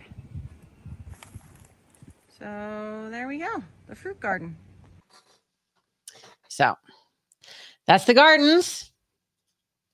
They change so much. Every week they get bigger, Every time I come over, crazier. I'm just like, It's insane. holy shit. So, and it honestly helps that I never stop working on them. Oh no. Absolutely. I mean, I work on them like 6 hours a day. So, I mean, you're a little bit more dedicated to that shit than I am. well, that's because I don't want to be inside because then I have to be cleaning the house. Anything I can. I mean, do I to think not that's a clean the house. misconception. I literally don't think just because you're in the house you have to clean it. I don't know. I think maybe I may have kind of turned into you a little bit at this point. You say fuck it. I'm just so fucking tired of cleaning, bro. Like, Yeah. that's was part of my meltdown this week. So I'm just like, you know what? Yep. Fuck it. So, Mighty Patriot, you missed it when I did the demonstration before, but this is crazy. So, this is a non-electroculture bean. Okay, it's good size. You know, I mean, it is a string bean, the size of my hand. Right, that's not bad. This is the electroculture bean. It is twice the size of the non-electroculture bean, and it's like super plump. I mean, it's like, it already looks like it's going to be so juicy. So I understand what you're saying. Normally, the bigger the green bean gets, the stringier it gets. These don't seem to be doing that. These seem to be getting plumper and juicier. So Are we having salad for lunch? I mean, yeah, Okay. we can. I was gonna say, what other kind of things can we go harvesting out of your garden? I want to have some fun with, see what we can make. I gotcha. I pretty much harvested most everything this morning that's ready to be harvested. Okay. Yeah, but it's okay. Anyway, you know me, I'm just like ready to start experimenting with shit. Yes. Well, soon we're going to start making pickles, and Yes, I'm excited for that. Yes, most definitely. And we're going to pickle everything. I was just gonna say pickled everything. Yes. But first we have to go through the house so we can make room for canning shit. I mean, I that's know. why I want the pool house emptied out. That's why we have to go through the pool house first. So, and have this big yard sale. It's going to be fun. Anyway. I told Taylor that we were doing that. As I said, I told him this morning, and I said, I am sure I have stuff that I can bring to the yard sale, you know, just like, yeah. And he's like, oh yeah, you fucking do. Yeah. In that fucking garage. And I'm like, you know what? I feel like such a dude because my garage is full of fucking projects and all kinds of shit. Yep. Because that's the shit I like to do. And he's like, I just want to be able to work out in the garage. And I'm like, well, yeah. Okay. Anyway, like, I just want to play in there. Your garage. That's why we need the pool house to be that. Your garage is as full as my pool house. Oh, absolutely. Yeah. But it's organized. Maybe I know more where so. it is. Because mine is all big fucking heavy wood furniture that's in there. And mine's all crap we haven't used for like 3 years. Right. You know, kids' toys and but okay. I know it moved with us. I told you to get rid of that shit. I know, but I wanted to sell it. I don't want to. I know, but I'm just saying. I hate throwing shit at the dump. It's just ridiculous. I didn't mean throw it away. I would have donated the kids' shit because that's just me. I would have just donated it. I donated a lot of stuff, shit. but yeah. And then whatever we don't sell and get rid of that you still want to get rid of, we're going to toss in the back of my truck and I'm going to take it over to the Kappa thrift store if you don't mind. Works for me. Because Kappa is the Child Abuse Prevention Association over in Beaufort, and they have a thrift store and it helps support Sweet. Their group homes. So. Sweet. Excellent. Yeah. Give it to the kids. All right. Anyway, so you guys may have heard me talking about how my next project, my next garden, is going to be a mushroom garden. In fact, Mick is going to be pulling out the chainsaw. Apparently there's a tree he wants to take down anyway, but he's going to be pulling out more than welcome to come to my house. the chainsaw next Friday on his day off. And we're going to cut up some wood. So I'm going to order some mushroom plugs. Right? Okay. So you get mushroom plugs and you drill holes in the wood and you put the plugs in there and you cover it with beeswax. And in like 6 months to a year, like mushrooms grow everywhere. Okay. Right. Very cool. Okay. And I don't mean the magic mushrooms. I don't mean the kind that Mick eats, although, we can grow I'll those definitely too. be getting some of We those. can grow those motherfuckers. too, but I mean regular mushrooms because first off, I love mushrooms. I freaking love regular mushrooms. Like And everything. I like them in my I salads. I will everything. eat mushrooms all day long, right? But just like everything else coming from the grocery store, I don't trust that shit anymore. And I got those like grow your own mushroom kits, right? I got a bunch of them for Christmas and I put them in the kitchen. Bad idea. Because I got bugs. Like I got little fucking gnats. Like they were just mushrooms. The whole kit was like full of bug. No. It's too humid down here for that. I need to put them in the pool house, but the pool house is full. So, and I was like, fuck that. Why should I grow them inside? Mushrooms should grow outside. Yes. And anyway, so as I've been walking around, walking the dogs, walking around the property, going through the gardens, whatnot, I keep finding mushrooms. Oh, I have everywhere. Mushroom on my property. Tons of mushrooms. Tons of mushroom on my property. And I have no idea what they are. And I don't even really have property. And I I'm have tons of terrified mushrooms. of them. Because you don't know what they are. Because you don't know what they are. And like you hear And it's stories like, really like, want that oh, to be you can fun, but eat it's this not. mushroom and it'll just kill you. And like, oh, okay. Use your app. Well, yes, there is a mushrooming app as well. Is there? Yeah. There is. I think that's a good idea. And I'll do that sometimes. But first I wanted to learn about mushrooms, about different kinds of mushrooms. Absolutely. Right. Because they can be scary. Mhm. And I adore mushrooms. And like everyone they go mushrooming, they go picking wild mushrooms. And I'm like, now that's really something I want to learn to do too, because that could be something that we're going to depend on here soon. They do that up in Washington. It's like a Yeah. whole ass event. And Yeah. they're the real mushrooms. Yeah. Yeah. No, I gotcha. Yeah. But I mean, just stuff like that. Yeah. There's just so many things. And like I was telling you, I like to drink the mushroom coffee. Yes. And that is just basically a cocktail of like fucking like 10 or 12 different, 10 Yep. to 20 different types of Yep. mushrooms. Lion's so mane much and better reishi for and all you. kinds of different stuff. Yeah. It's so much better. Okay. First of all, We were talking about mushroom coffee last night, actually. mushroom coffee. Okay. Now, so one of the ones that I got actually does have some Arabica beans in it. Ground into it. This way it will have that Caffeine. coffee flavor really Okay. more than anything, because they're telling you it's like 80 or 90% less caffeine than what you would get in commercial coffee. I am not opposed to coffee. We all know I use coffee as a vehicle to get creamer to my mouth. Yep. But I think that it's a great way. Like I was telling you, like when I was first like, "Hey Vanessa, can we grow fucking coffee?" And you're like, "No." And I was like, Yes, we Yes, we can. right? Because you know me, I want to, Yep.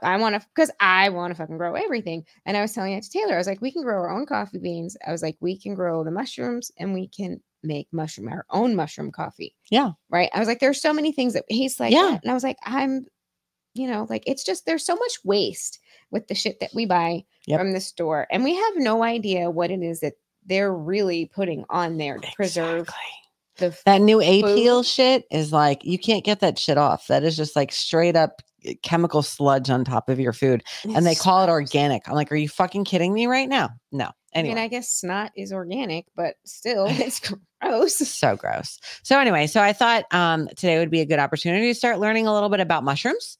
So let's see. We are going to start with, there was another one. Let's do new to mushroom hunting. Oh no, I don't want to do like that. Nope, that's not how I want to do it. Okay.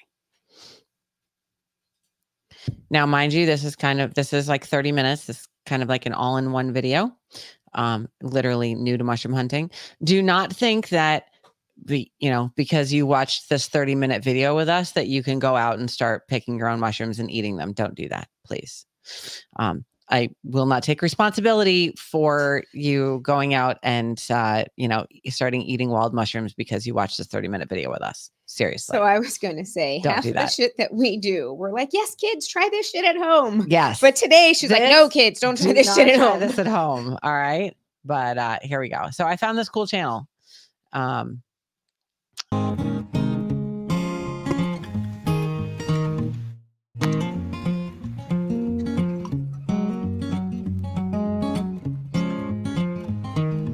Greetings everyone, I'm Adam Harriton, and if you are interested in learning the skills involved in foraging wild mushrooms, then this is a video that I encourage you to watch in its entirety. What I'm going to do over the next several minutes is cover some basic information as it relates to the identifying and collecting of wild mushrooms so that you can begin to develop a strong foundation that will support and carry you through all your future mycological endeavors. As you might imagine, the fungal kingdom is incredibly diverse and incredibly complex, and every year, new information is discovered and published. Because of this complexity, it can be difficult for an absolute beginner to know where to start or how to best approach the subject matter. That's why I created this video, to make this whole process of learning a little bit easier and a little more exciting. So this video is meant to serve as a starting point in your educational process. By no means will the content in this video be exhaustive. Things will be left out, but I will do my best to lay a solid foundation and to provide enough information and inspiration to get you started. So, with all that in mind, let's begin to explore the wonderful world of mushrooms and more. The conventional wisdom, not so much folklore, but who's to decide what we must ignore?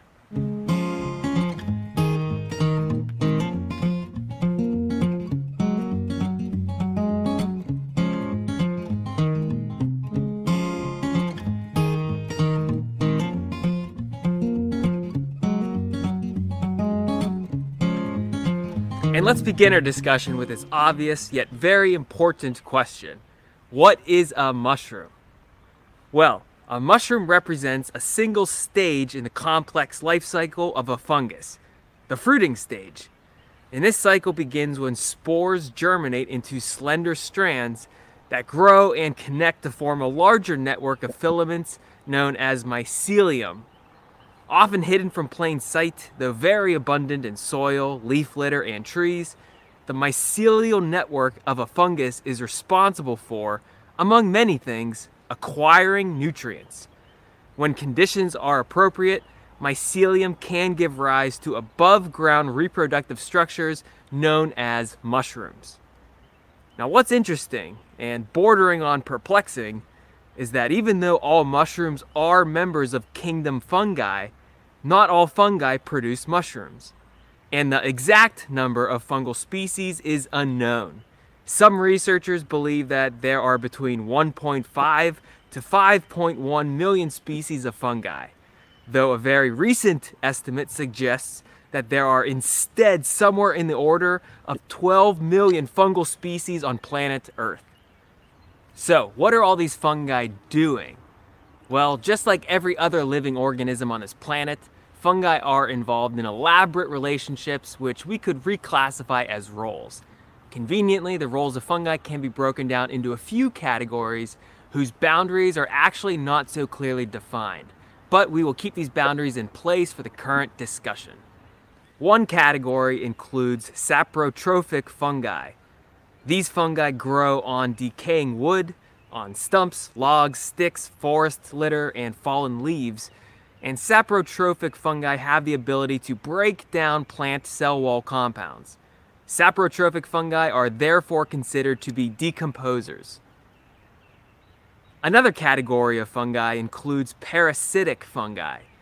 These fungi grow on or within living substrates at the expense of their host substrates. Such substrates include living trees, plants, other mushrooms, animals, even humans. And a third category of fungi includes mycorrhizal fungi. These fungi form mutualistic symbiotic relationships with plants. Both organisms, the plant and the fungus, benefit in this relationship. The plants photosynthesize and create sugars in exchange for water, minerals, and other nutrients. So where do we find these fascinating mushrooms? And when can we find these mushrooms? Well, now that we already know a little bit about fungal ecology, we already have a better understanding of where we can find mushrooms. Forests and woodlands are excellent places to explore, and if you really want to increase your chances of finding certain types of mushrooms, specifically mycorrhizal mushrooms, then I strongly encourage you to learn tree identification and learn which trees form mycorrhizal associations where you live. Here in the Northeast/Mid-Atlantic region, trees that form mycorrhizal associations with mushrooms include oaks, beech trees, birch trees, hemlock trees, pine trees, and spruce trees. Of course, within forests, you will also find saprotrophic mushrooms on wood, including on logs, stumps, and standing snags. The leaf litter is also a good place to look for mushrooms, and if you're looking for some of the more obscure fungi, pay attention to insects and arachnids for the parasitic fungi that grow on these animal hosts. Fields and meadows are good places to look for fungi. Wood chips are excellent substrates for mushrooms. Garden beds provide optimal habitats for numerous species of fungi. And don't forget, animal dung can be a hotbed of mushroom activity. The trick is knowing when to look for mushrooms and timing your mushroom hunts perfectly. There are mushroom seasons, and it's important to know when these seasons occur in your region. Here in the Northeast and Mid-Atlantic region, our mushroom season kicks off early spring and continues through mid to late autumn. Believe it or not, mushrooms even grow throughout the winter season around here. And of course, mushrooms really like rain. Generally speaking, ample rainfall is associated with mushroom formation. If you have a really wet summer season, for instance, well, you may also observe lots of mushrooms during this wet summer season. So learn the mushroom seasons where you live and keep in mind that rainfall and tree diversity have a lot to do with the number and diversity of mushrooms that you may observe in any given season. Now that we have a basic understanding of fungal biology and ecology, and we know when and where to find mushrooms, what specific anatomical features should we be looking for when attempting to identify a wild mushroom? Well, mushrooms come in all different colors and textures and shapes and sizes, and more often than not, they're full of surprises. So let's look at their features, their fringes and frills. Our first example, fungi with gills.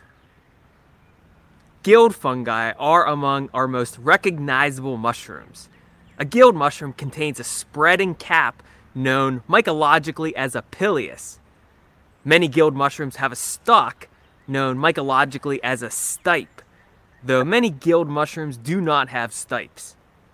Underneath the cap is where you will find the fertile gills, which are known as lamellae, and these lamellae contain microscopic structures that forcibly discharge spores. Now, some gilled fungi, but not all, contain a few more structures worth mentioning. The first is the universal veil, which covers the entire immature mushroom and eventually breaks to leave behind patches on the cap surface, or even a sac-like structure at the base of the stem known as the vulva. Some gilled fungi also contain a partial veil, which covers the gills of an immature mushroom. This partial veil breaks to leave a ring or ring zone known as an annulus around the stem. Now clearly, not all mushrooms contain gills underneath their caps.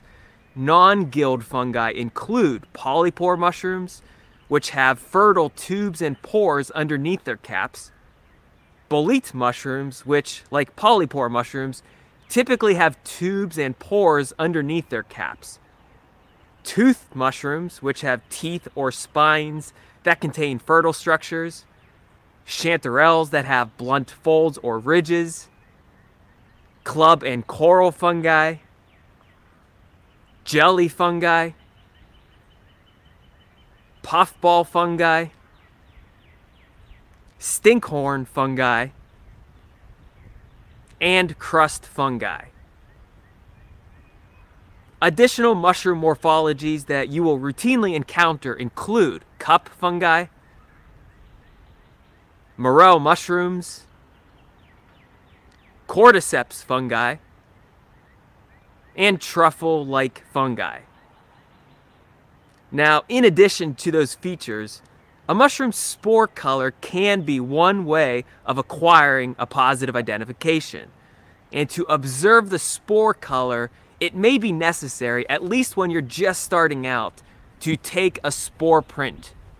To take a spore print, you'll want to put the fertile side or the underside of a mushroom on some kind of surface.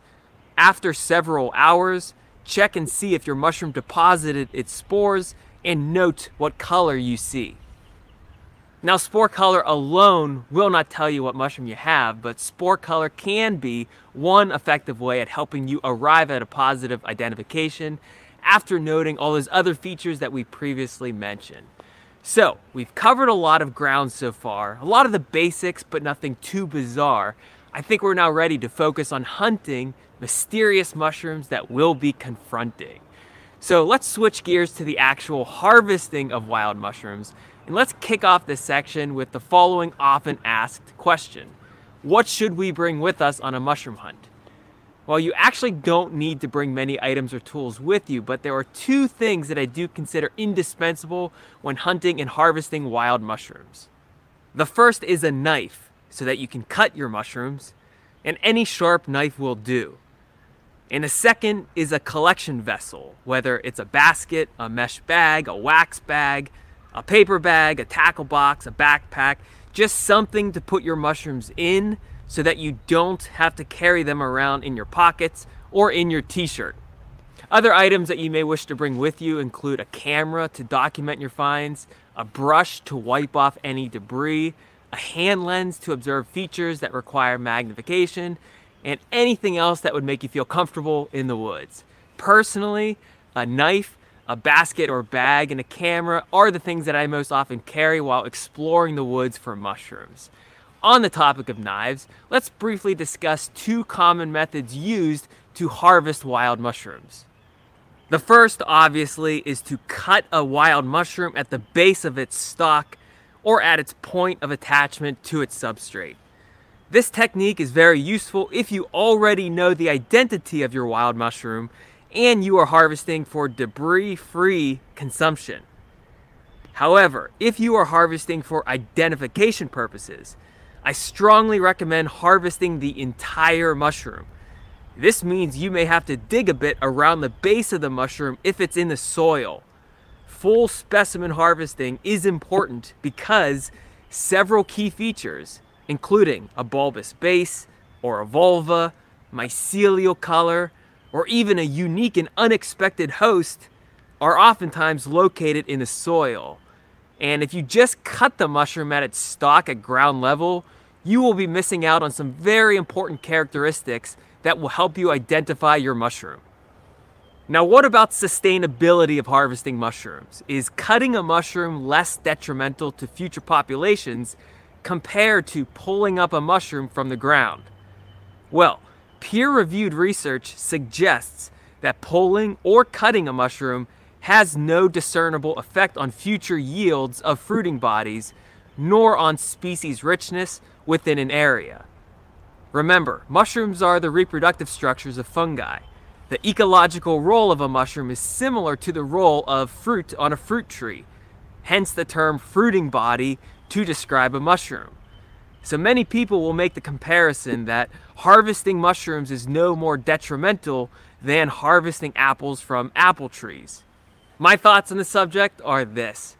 Just as someone would not forage every single apple from a neighbor's apple tree without first asking for permission or offering a gift in return, or at the very least saying thank you, perhaps we should not approach the foraging of wild mushrooms with anything less than intention, gratitude, respect, and awareness that every single action of ours is intimately bound to a consequence. So forage responsibly and respectfully, and be a good example for others to do the same.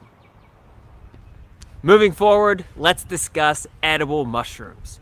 Now, I got to tell you up front, not every mushroom that is listed as being edible is tolerated by everyone.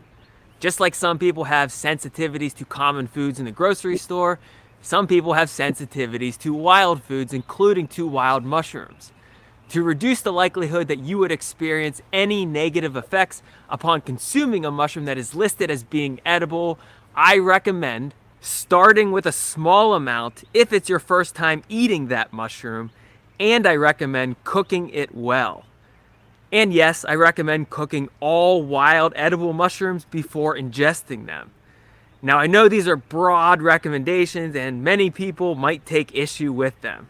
I'm fine with that. But if you want to reduce the likelihood of experiencing gastrointestinal distress or cramps or indigestion, start small and cook well.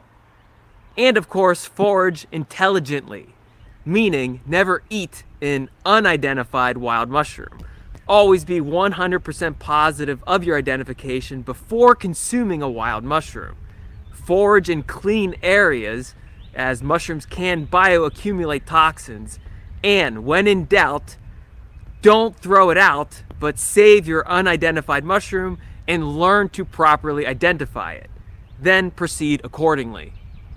So right now I'm going to briefly discuss 8 very easy to identify wild edible mushrooms that grow in the northeast and mid-Atlantic region of the United States. I'm not going to go into too much detail on any one particular species because there's already plenty of information on several websites, in several books, and I do have several videos on the following species. I'm only going to introduce you to them so that you know which ones to start with. I encourage you to do more research them more thoroughly before going out harvesting and consuming them. Of course, we are going to start with morels because these mushrooms are arguably among the most prized of all edible fungi. In my neck of the woods, they are some of the first edible mushrooms to appear during the spring months. Morels have honeycomb pitted caps that sit on top of stalks, and for the most part, when you cut these mushrooms in half, you will see that the insides are typically hollow from top to bottom. Morels grow terrestrially from the soil in association with a wide variety of trees, including elm, tulip poplar, apple, sycamore, hickory, ash, and pine trees. Oyster mushrooms comprise several different species in the Pleurotus genus, and depending on where you live, you may encounter oyster mushrooms growing every season of the year. And that's true where I live in Pennsylvania. Oyster mushrooms typically grow on wood. Their caps vary in color, though most wild varieties display shades of white, cream, tan, yellow, or brown, and underneath the cap of an oyster mushroom, you will see gills that run the complete length of the cap and down the stalk if a stalk is present. Chanterelles are delicious, edible mushrooms that fruit during the summer and autumn months where I live. And these mushrooms are mycorrhizal with a variety of trees, including oaks and hemlocks, meaning you will typically find these mushrooms growing terrestrially from the soil. Chanterelles typically display vase-shaped morphologies with undersides comprised of blunt folds or ridges rather than distinct plate-like gills. Black trumpets are closely related to chanterelles, so it's no surprise that the two groups of mushrooms share similar features. Black trumpets are mycorrhizal, and you will find them growing terrestrially in association with oaks, hemlocks, and pine trees during the summer and autumn months. Like chanterelles, black trumpets are typically vase-shaped with an outer or undersurface comprised of blunt folds or ridges, rather than clearly defined plate-like gills. Chicken of the woods is one of the easiest mushrooms to positively identify because it is among the brightest and largest of all fungi in the forest. This mushroom starts to appear during the later weeks of spring, and you will continue to see fruitings throughout the summer and autumn months. Chicken of the woods contains a bright orange cap, and as a polypore mushroom, it contains pores on its underside rather than gills. These pores can vary in color depending on the species, though you will usually see either yellow or peach-colored pores. Also, depending on the species, you will see chicken of the woods on or very near deciduous and conifer trees, both living and dead trees. Hen of the woods is another polypore mushroom, but rather than displaying bright shades of orange and yellow, this mushroom instead camouflages itself perfectly with its brown and tan and grayish colors. Hen of the woods grows either directly on trees or a little away from trees, and this mushroom is most commonly found late summer through autumn, growing in association with oak trees. Though you will also see this mushroom growing on or alongside beech trees, maple trees, and cherry trees. Lion's mane is one of the easiest mushrooms to positively identify. The only other mushrooms that look like lion's mane are other mushrooms in the Hericium genus, all of which are considered to be edible. Lion's mane consists of a cushiony mass of downward pointing teeth or spines. It grows directly on wood, typically on hardwood trees, either living or dead trees, and it typically grows summer through autumn where I live. And the last edible mushroom that I will briefly discuss is the puffball mushroom. And actually, there are lots of puffball mushrooms, but I'm just going to describe one that we call the giant puffball mushroom. It's incredibly easy to positively identify, and the only thing you'd mistake it for is a soccer ball or volleyball or a bag of trash in the woods. Puffballs are considered to be edible when their insides are still white and not discolored yellow or olive or purple. Again, obviously I only briefly discussed those 8 edible mushrooms, so I strongly encourage you to do more research on each of those species before harvesting and consuming them. And if you just scroll through my YouTube channel, you'll find plenty of videos on almost all of those mushrooms. I do realize that I could have discussed about 150 more edible mushrooms, including some people's favorites, but for brevity's sake, and to just get you started, I'm going to stop with those 8 edible species that commonly grow in the Northeast. Now, what about poisonous mushrooms? Well, it's no secret that Kingdom Fungi houses some pretty toxic species. And when learning to forage mushrooms for the table, it is absolutely essential that you also learn which species are toxic. And it's important that you learn which species are toxic during the early stages of your foraging education. I'm now going to briefly introduce you to 5 common poisonous mushrooms. And again, this is not an exhaustive list of poisonous mushrooms, nor am I going to go into too much detail on any one species. So I strongly encourage you to do more research on the following poisonous mushrooms. The destroying angel is one of the deadliest organisms on planet Earth due to its concentration of toxic compounds known as amatoxins. And when I say deadly, I mean deadly when ingested. You can safely touch and handle this mushroom, but under no circumstances should you ingest this mushroom. The destroying angel actually comprises a group of closely related mycorrhizal species, all of which are nearly pure white and grow terrestrially from the soil, typically during the summer and autumn months. The destroying angel contains a partial veil that breaks to leave a ring around the stalk, and this mushroom has a sac-like vulva located at the base of the stalk. The deadly Galerina is another poisonous mushroom that contains the same class of toxic compounds found in deadly Amanita mushrooms. The deadly Galerina is a small brown saprotrophic mushroom that grows directly from wood, either from logs and stumps or even from wood chips. The deadly Galerina contains rusty brown gills in maturity. It contains a partial veil which breaks to leave a ring around its stalk, and its spore print is rusty brown. The green-spored Lepiota is a common lawn mushroom associated with more poisoning reports than any other species in North America. Because of its large size and beautiful features, many people are drawn to this fungus. But most people who eat the green-spored Lepiota get very sick. Ingestion of this mushroom can cause vomiting, diarrhea, and intestinal cramps that last for many hours. One very important key feature, as this mushroom's name so clearly states, is the green spore print. The jack-o'-lantern is a medium to large-sized poisonous mushroom that grows in dense clusters in association with wood during the summer and autumn seasons. The jack-o'-lantern is a gilled mushroom, and it contains a class of toxic compounds known as eludins that can cause severe gastrointestinal distress if consumed. So my recommendation is to obviously never eat the jack-o'-lantern mushroom.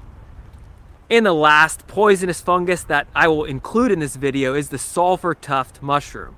This species is a small to medium-sized yellowish mushroom with greenish gills and purple-brown spores that grows in clusters on both deciduous and conifer wood. The sulfur tuft typically grows in the colder months of the year. though sometimes you will see it during the summer months as well. Symptoms of toxicity can take up to 8 hours to manifest, and these symptoms can include gastrointestinal distress, nausea, diarrhea, vomiting, and vision impairment. Interestingly, out of all the described mushroom species worldwide, only a small percentage of them, believe it or not, are very toxic. The vast majority of fungi actually pose no or only minor harm following ingestion. And in many cases, gastrointestinal disturbances are the only symptoms reported. Again, I strongly encourage you to do more research on all those poisonous mushrooms we just mentioned, learn them, learn which poisonous mushrooms grow in your area, familiarize yourself with them, and forage intelligently. And of course, no current discussion of mushrooms would be complete without mentioning medicinal mushrooms. The scientific literature is quite replete with studies. All right, we're going to get back to some medicinal mushrooms in a moment. Oh, that's our favorite. But in the meantime, it is 420, so we have to partake of a little bit of medicinal nature stuff ourselves and tribute our dear friend Justin at the same time. So, where'd it go? There it is. Okay. So, if y'all got it. You want to get high? You want to get high? Always. Always. Always. Okay.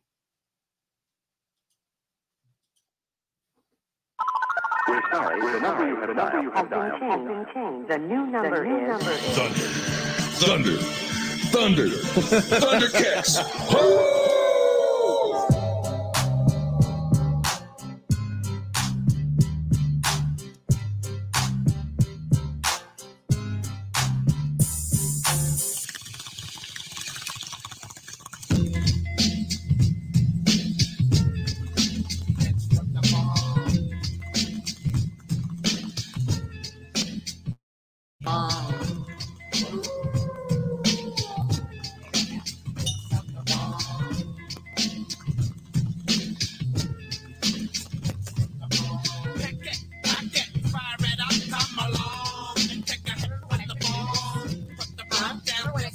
Yes.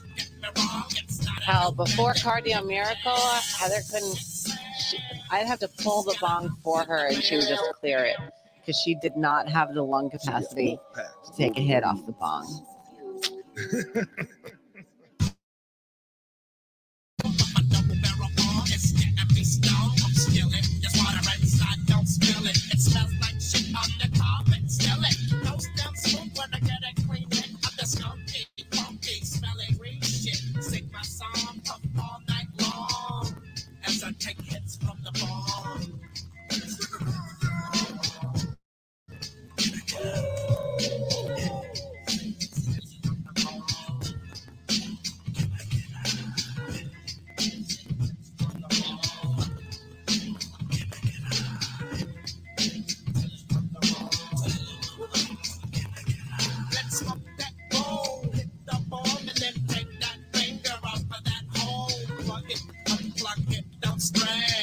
I love you, Mary Jane. So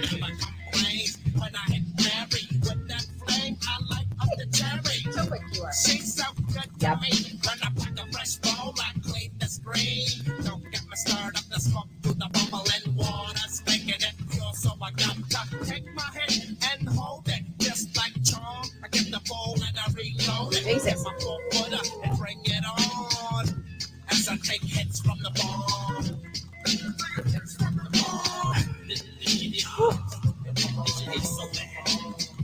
You get Heather nice and high. Yeah.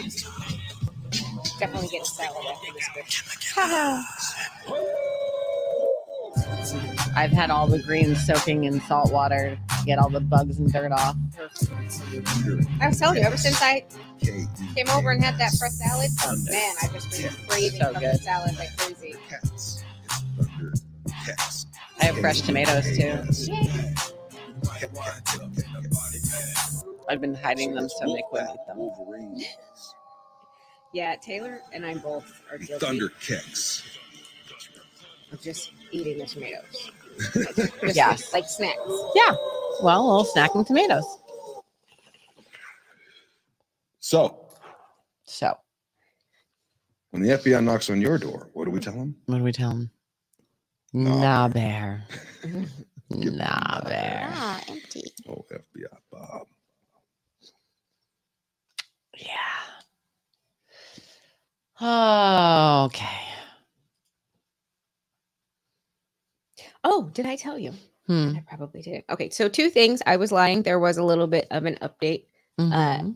on the farm. It was just that the 501c3 application, since we submitted it before May 24th, has been assigned to a specialist. And if they need any additional information, they'll reach out. So we should know if we are 501c3 Yep. approved in like 2 to 4 weeks, Yep. which is lovely. And then the other thing that I wanted to say, which I think is funny and hilarious, my father would like the link to the show.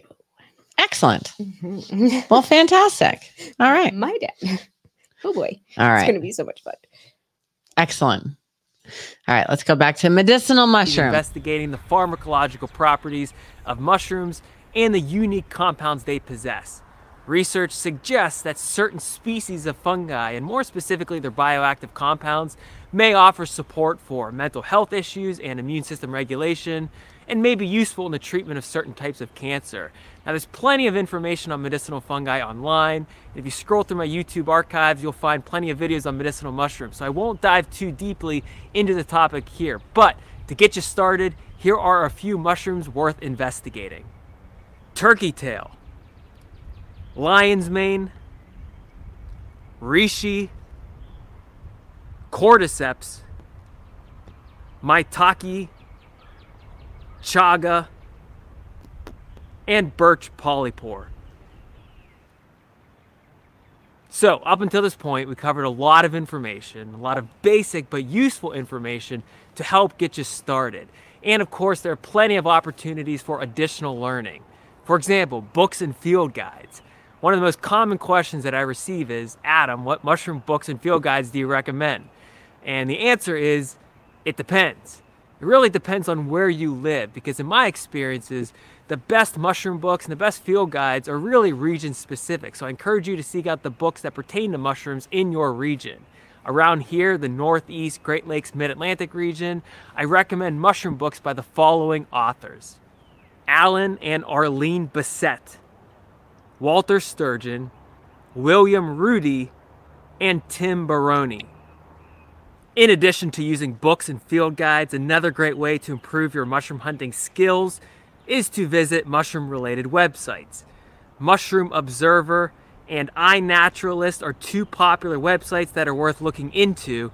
And if you're on Facebook, I'd recommend browsing some of the mushroom identification groups. But be warned, you will probably encounter some loose cannons and strong egos in some of those groups. But if you can tune that madness out, you will have the opportunity to learn a lot. And last but certainly not least, one of the best ways to improve your skills is to join a mushroom club and to attend local, regional, and even national forays. It's been my experience that there's no substitute for learning from other mushroom enthusiasts, especially within a community-like setting that a mushroom club provides. Check out the North American Mycological Association's website for an extensive list of mushroom clubs. So, if you've been on the fence for a while now about this little thing called mushroom hunting and you weren't sure whether to pursue this hobby or not, hopefully this video has influenced your decision in a positive manner. Remember, this is just one video to get you started, and we covered some really basic information. I certainly left out a lot that was intentional. No video could ever cover everything there is to know about mushrooms because, frankly, there is no such thing as knowing everything there is to know about mushrooms. But give it a shot because it's worth it. Foraging mushrooms I'd characterize as supremely rewarding, at least in my eyes. But over the years, I think you will realize that nature connection, not mushroom identification, but real nature connection between you and the land that you live on is the ultimate prize.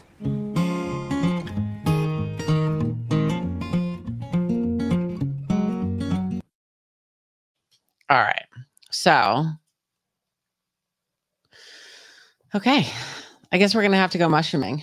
Yes, but remember, I was saying as he was naming off those mushrooms, I was like, "That's in my coffee. Yes. That's in my coffee." Yes. And I was like, "Yeah, man, we can grow that." A lot of those we can grow. Yes. Yes. And, on the other side of the pond, because our land extends like 3 feet past the other side of the pond. Mhm. Okay. There's a lot Why of, aren't we using that? it's really hard to get sorry. back there. We will use that, Mhm. but it's really hard to get back there. Because you got to either take the boat across with the gators or you got to walk around. No gators. No gators. You got to walk around, which is a pain in the ass. But anyway, there's a lot of down trees over there, and I bet there's a lot of mushrooms growing back Oh, I there. bet. So But I'm telling you, I have a ton of some of those low growing ones that he put all over.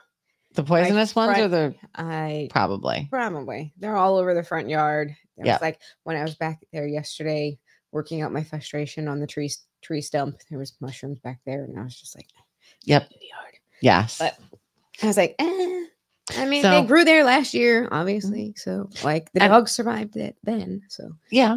Yeah, true. Animals are pretty good about right. not eating So, things I mean, that are they going to were kill them. intact. So I would assume that my dogs were not interested. Yeah. Mhm. And I mean, one thing I've noticed, like I'll come across mushrooms Mhm. after I break them because they really do blend into with the ground or whatever they're growing on. Like, especially the ones that grow up out of the soil. I mean, they look like the leaves around them. They look like, Oh, a lot of them do really. Blend. yeah, they really, really blend. So you really kind of got to pay attention and be careful at what you're looking at. But that's okay. That maybe we'll do a little mushroom exploration trip this week. Okay. And we'll follow up with some more mushroom hunting next week on Freedom Gardens.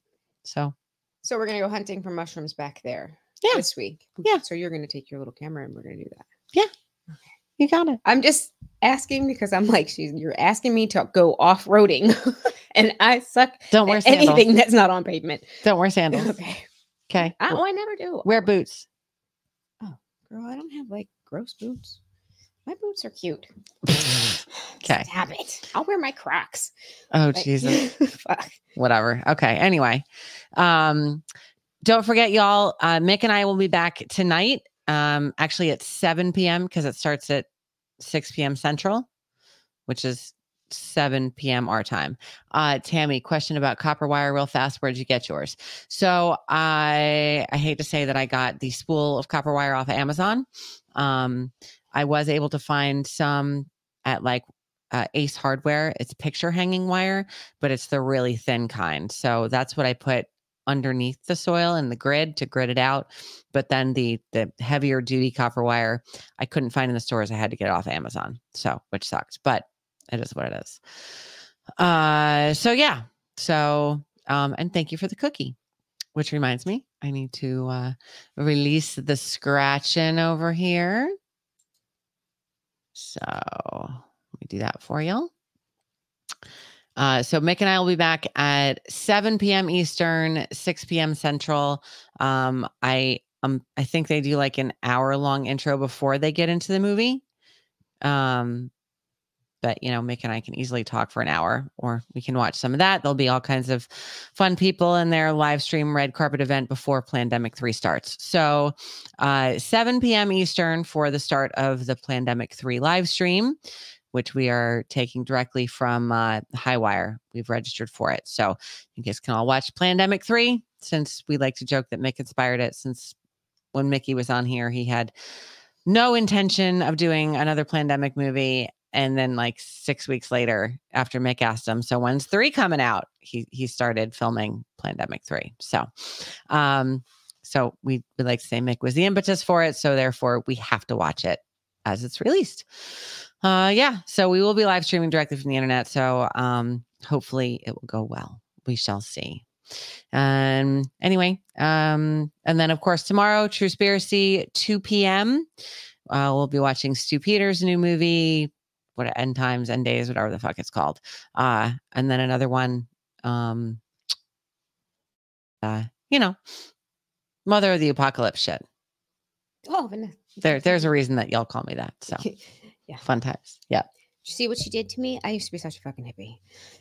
I mean, I'm still a fucking hippie.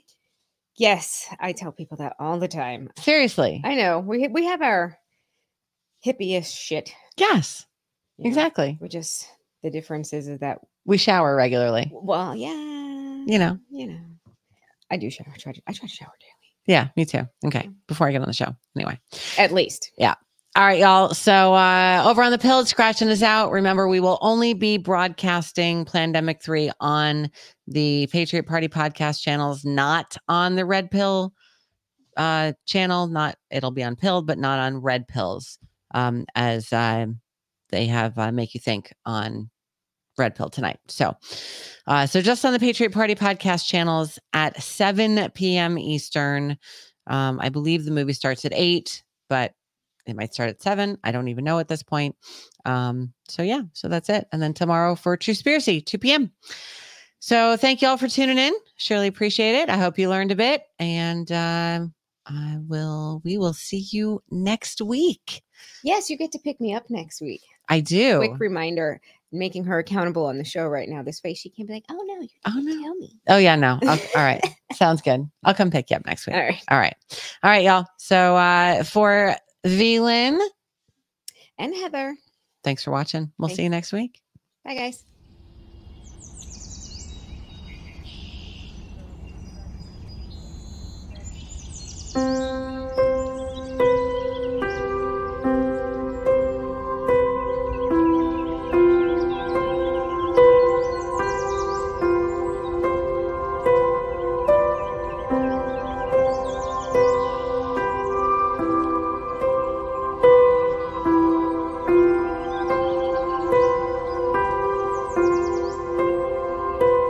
I had hope, but given up,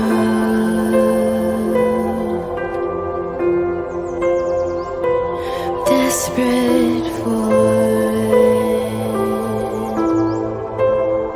a sign from love, something good.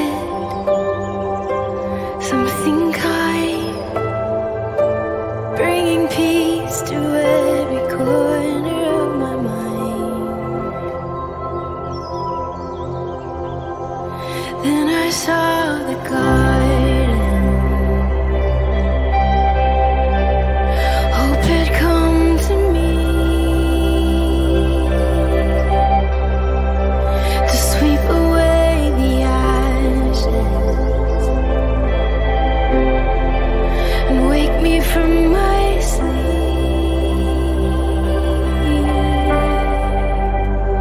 I realized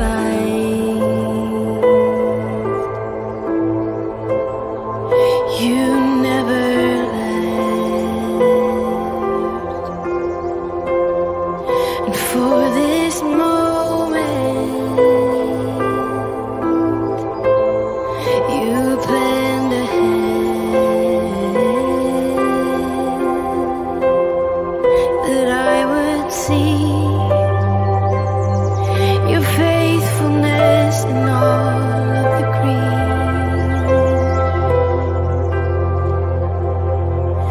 I can see the ivy reaching through the wall, 'cause you will stop at nothing to heal my broken soul.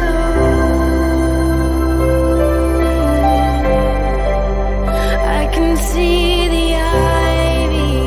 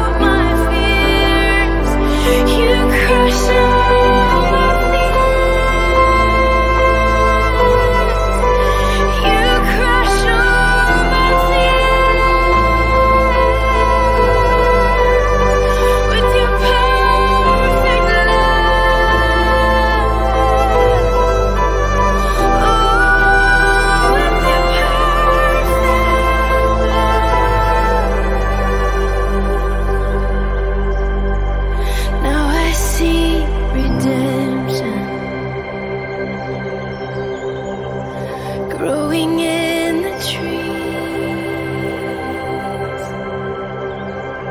the death and resurrection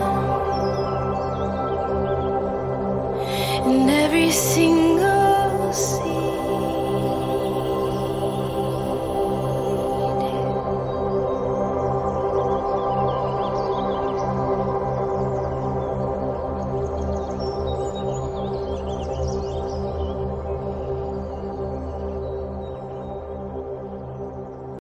I don't wanna act too high and mighty, 'cause tomorrow I may fall down on my face. Lord, I thank you for sunshine, thank you for rain, thank you for joy, thank you for pain. It's a beautiful day, it's a beautiful day. Lord, I thank you for sunshine, thank you for rain, thank you for joy, thank you for pain. It's a beautiful day, it's a beautiful day, it's a beautiful day. Sometimes life is